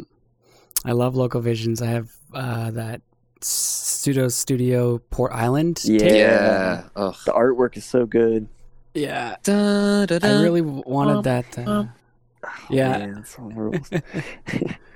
The local Crystal Cola tape that came out right after that. Oh, yeah. If you guys saw that. The follow-up, yeah. That's like one of my most sought-after tapes. I didn't even know that came out on Maybe a tape. I'll get it one day. Yeah. Wow. Oh, are you talking about? I'm pretty sure. Not Soda Resort Journey, the new album. Late Night TV by Crystal Cola. Oh, yeah. No, I'm not familiar. Mm-hmm. But I don't know. There's is Say Hi Me Boo? Is that how you say? He's on New Masterpiece. So that was the other sick Japanese label that also helped us set up the Neo Gaia Fantasy. Yeah. So, and that's run by Hitostronics. He's really cool. So I mean, there's some new vaporwave stuff that I listen to, but I'm not like, I don't listen to a ton of it. Like I think a lot of vaporwave fan base is like voraciously all about vaporwave specifically, which is fine. I mean, I do get it. I was really into it in 2013, but I just, I don't know, slowly started to move out of it. But at this point, a lot of times, what I'm looking for probably already exists.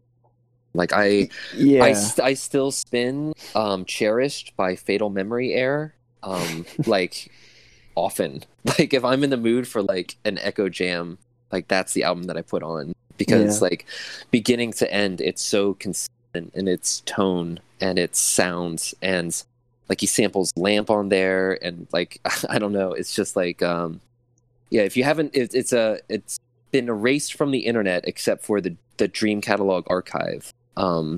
So Cherished by Fatal Memory Air from like 2014 or 2015. That's got to be like low key one of the best vaporwave albums ever.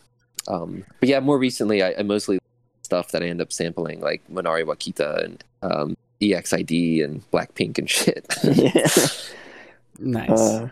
I think like my favorite vaporwave albums are probably like like truly like Floral Shop.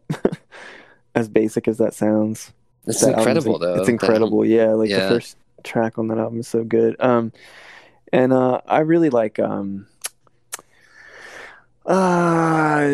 New Wave Hallucinations by Mesh.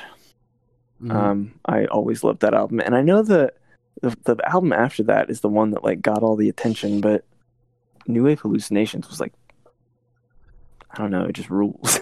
that was the one that turned my head. It was Face with No Eyes. Face Without Eyes is like just like one of the greatest vaporwave songs of all time. I was like, okay, I understand now why this is sick as fuck, because like the Billy Idol song is not this good. Like this is so much better than the Billy Idol song. Like I could exactly. All the bending chords. Holy shit! Like fuck. Yeah, fucking beat rules, and it's produced immaculately. Mesh is a very good producer. Yeah, he's got it. Yeah. I just did an episode with him. If you want to check it out, guys. Oh yeah, you linked me to that. I was listening to a little bit of that. Yeah, and it's nice. And it's definitely not. I mean, it says vaporwave as like Winter Sleep was vaporwave, but of course our boy Equip. Like he's. I love Equip so much. It was my favorite. Kurzbrecher X was like my number one album of last year, like hands down. Nothing came close. Like, and I don't know if it's because I was on tour with him in Japan, and every time I hear it, I can like smell Japan. But like, God, that just really is like that sword reaches out and just cuts me every time I listen to that album. Like, it's so fucking good. It's funny. Cursebreaker X is such a tight record. Like, because it's like it can't be longer than 40 minutes, right? Yeah, it's just 11 tracks, 32 minutes. 32. Okay, yeah. I was gonna say it's so like packed. It's like just like banger after the next. Yeah, it's really like really good. dense, like a thick chocolate cake. Yeah, but like not too big a slice. Yes, just enough. Yeah, just not too much. That's good. Austin Powers. Oh my God, yeah, man. Nailed it. I got you. Wow. I got Called you. out on the. It's like not even Austin Powers 1. It's like Austin Powers 2. Like, and don't forget to feed my fish. Not too much. I respect. I'm off to London, England. I like that. You picked up on my deep cut. Damn, I appreciate that. That was a deep cut. That it wasn't like I was like, get in my belly. Yeah. It's a little bit deeper. Not too much. A little son. Yeah. I always thought that was so funny because they're like, really good. in a panic, desperately trying to scoop out the extra food with like the net. All in like a 2-second shot. Yeah, that's really fucking good. That's good. Yeah. It's good comedy. There's some good gags in there. People forget. Yeah. Let's bring back Austin Powers. I forget who I was talking to about this. It was like, yeah, it's time. Like, let's fucking bring back the Austin Powers quotes. There's no comedy like that these days. Yeah, there really isn't. The details of my life are quite inconsequential. All right, man. we gotta move past that. All right. We're gonna kill our fan base. Does number 2 work for? You tell that turd who's boss. So stupid.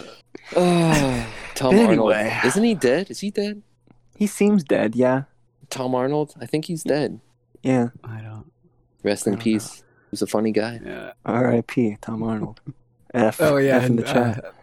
That's a funny get up you got there, fella. Are you in the show? God. No, actually, I'm English. Oh, yeah, Tom Arnold is definitely alive. I'm so sorry. It seems dead though. Yeah, he's 61 years old. I thought he would like tragically died young. Who am I thinking of? Like, I don't know. Maybe just that he divorced Roseanne, and so like, he's dead he might now. as well be dead. Like, dead to me, you know. Oh man, yeah, we've been doing this a while. I'm starting to get weird. I'm sorry. Yeah, getting loopy here. Yeah. All right, I got a couple more questions for you All right. guys. Any upcoming things fans can look forward to? Oh man. Well, how about a whole new fucking album? How does that sound? How does that get your palate moist? I would say that we have an insane amount of stuff coming up. Yeah, big time. It's gonna be crazy. Long story short, Tech, myself, and Keith are all working on the next album. And I don't know if you've noticed, but like I was talking about earlier, like after I'll Try Living Like This, the pressure became, it was very important that every Death Dynamic Shroud album sort of became more important than the last. Yeah. So after the amount of effort that we put into Heavy Black Heart, it's like, okay, we can't just come out with, feelings of #New World again. As much as I'd love to do that, we have to give it our all now because we're a hi-fi New World experience.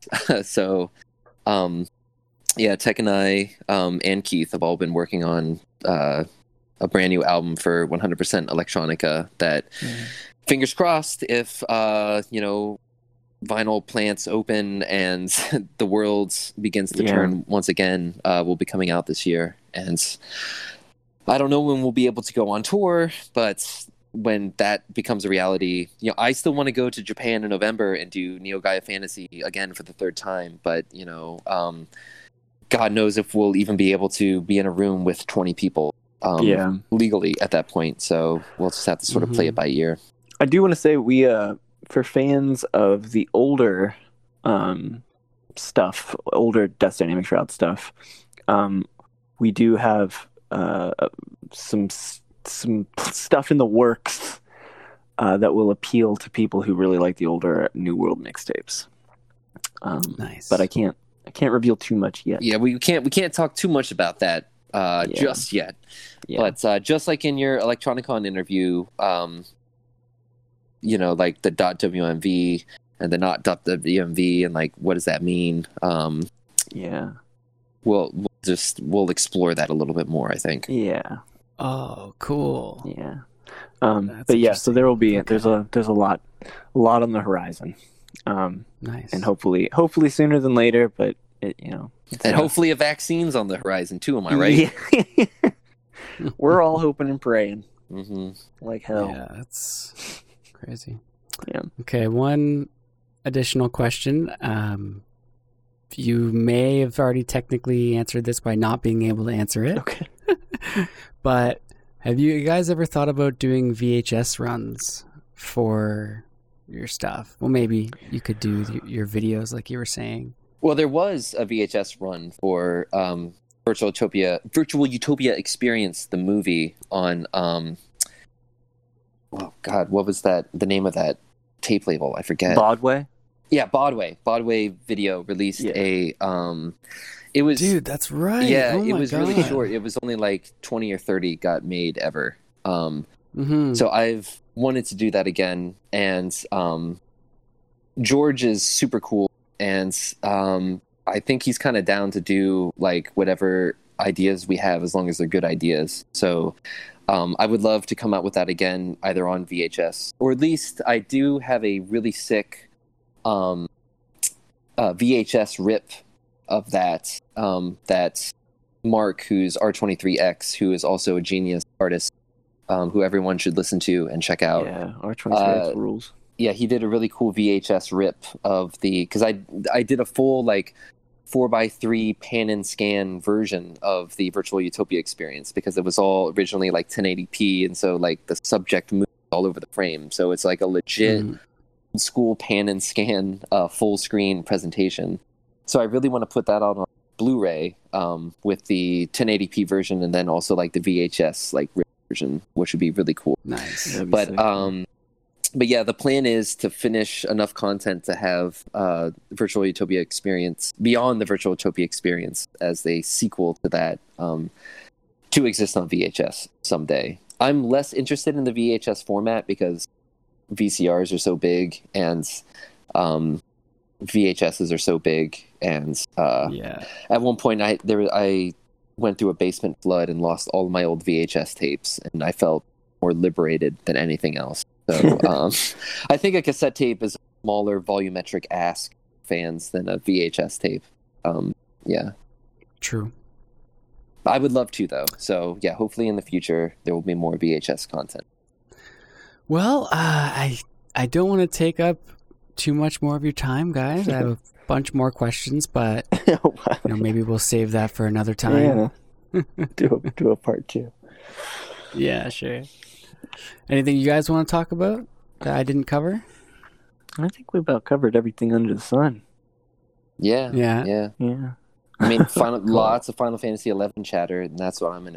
So that's what it's about. Yeah, I'll definitely check out the music. But you guys want to? I would just say again, like this, like 2020, like it blows and everything's weird, but like there is something wonderful is coming.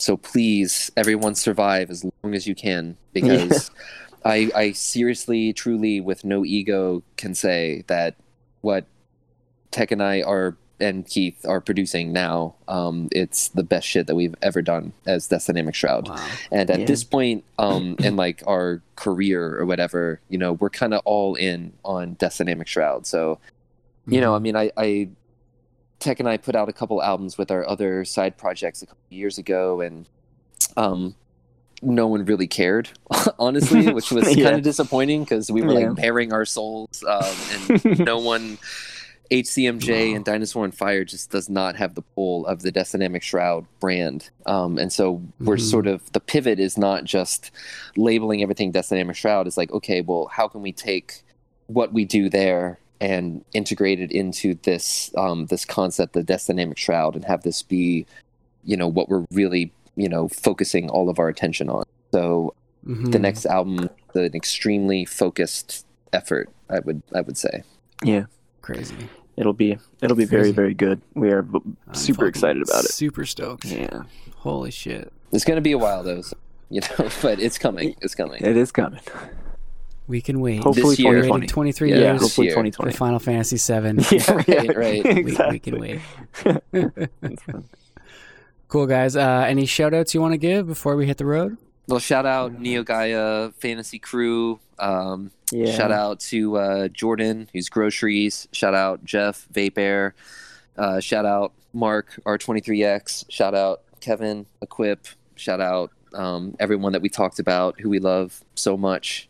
Local Visions, New Masterpiece, Atlantis Recordings, I want to Dream shout out. Catalog. I want to shout out the fans, like the ones I engage with all the time on Twitter, because they're super cool and nice. But I don't know how to say any of their I don't know any of their real names. So I know Shout out there's, Trash Ghost. Trash Shout out Ghost has Trash Ghost produced for sure. so many incredible Death Dynamic Shroud memes. Trash Ghost that is it's, just perfect. Yeah, It takes my breath away. yeah. It really does.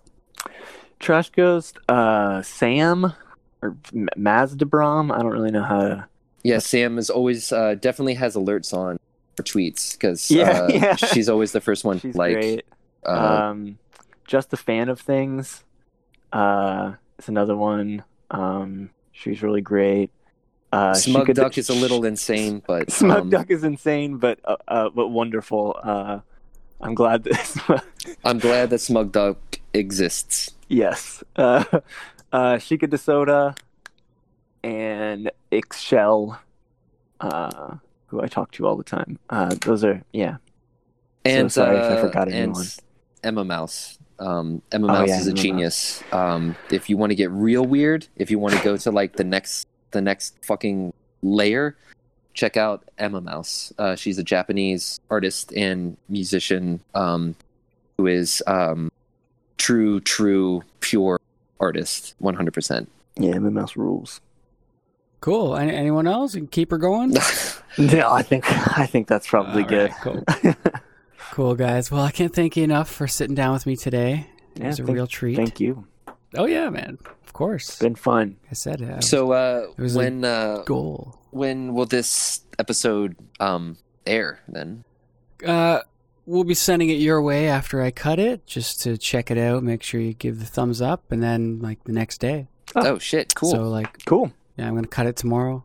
Sweet. Sick. Yeah. Well, yeah, thanks so much for like having us talking to us. It's also, you know, like I haven't had a chance to just sit on the phone with Tech for 4 hours for a while. So I really appreciate that always. Yeah. There you go. Good luck with private suite stuff. Sweet. Yeah. Yeah, man. Thank you. And Thank you so Tech, much. maybe you should consider supporting them. Wow. You know, Oh, I will tell Real you, jerk. I'll tell you, you know, if you need something to throw on a coffee table, it is a conversation piece for sure. I should. Yeah.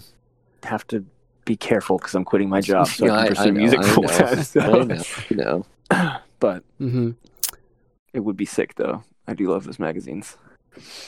Well, it'll always be free. Well, then I'll check it out. All right, just leave me alone. I'm sorry, I didn't mean to put you on blast. You're all It's good, man. okay. God, total jerk. Yeah. Speaking of Private Suite, check us out, privatesuitemag.com. We got all kinds of stuff there. New issue just came out. We got YouTube, all kinds of cool tools and doodads and thingies like this podcast, for example. So check it out. And check out Death's Dynamic Shroud. Where can these people find you? Spotify, Apple Music, You can find us at deathsdynamicshroud.bandcamp.com and your favorite And- streaming service. and your favorite streaming. And you your can find us on Twitter at Twitter.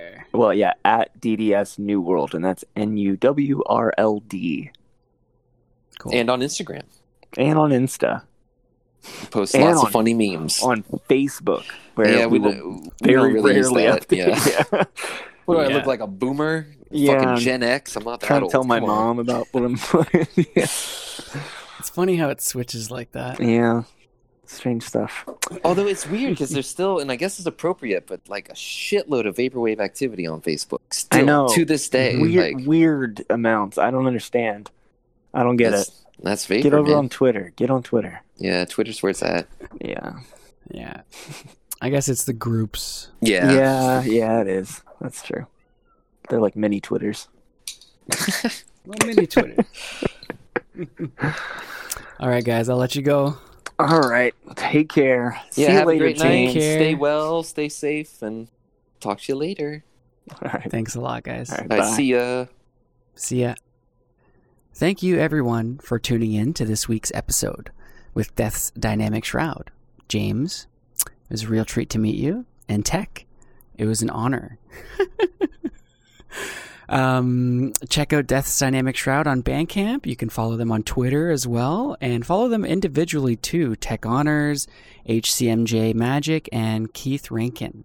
Like they said in the show, they have a lot of exciting upcoming physicals and whatnot, so definitely keep your eyes peeled on their Twitter accounts if you want to stay up to date on that. And from Private Suite, thank you to everybody that listens to our show. If this is your first time tuning in, definitely give us a follow on your podcast app of your choosing. Spotify, Google Play Music Podcasts, Apple Podcasts, Stitcher. We have an RSS feed on our website where we post everything there as well if you just want to go direct. Yeah, if we're not on something that you use, let us know and we'll add ourselves to it. Speaking of our website, we have a lot of cool stuff on there, like the Discover tool, which is a great way of finding new vaporwave music. It just searches Bandcamp. You can search whatever location you want to find artists of that genre. Lucid Archive does a similar thing, but I don't think it indexes too much anymore. So ours is still running. And we also have our Patreon. If you want to pick up a physical copy of Private Suite magazine, issue 12 just came out, and it's the aesthetic issue. It's packed full of visual goodness, and we really tried to connect to and talk with a lot of the visual artists in vaporwave. You know, a lot of people know who makes the music, but not as many people know who makes all this art we're seeing. So we wanted to give some room for those types of creators. If you like the physical copies of Private Suite magazine and you happen to miss one, check out our Bandcamp page. We're now selling our stock copies of our issues on there. privatesuitemedia.bandcamp.com. We've got issues 7, 8, and 9 on there, as well as some other goodies like Porter Vong's new tape, for example. New album just came out. Check it out. privatesuitemedia.bandcamp.com. If you want to connect with us here at the podcast, you can give us a call. You can leave us a voicemail on our voicemail line. The number is 412-44-VAPOR. And if you didn't know, we gave away a physical goodie last week. It's a cassette tape, a very special one, I would say, to a lucky listener who called into the voicemail. So give us a call. Let us know if you have any gripes with the show, anything you love, hate, any artists you want to have on. Anything like that, we have lots of room on that voicemail account. And that's going to be it for today. Thanks, everybody, for listening once again. Stay safe out there, and we'll see you next time. Thanks.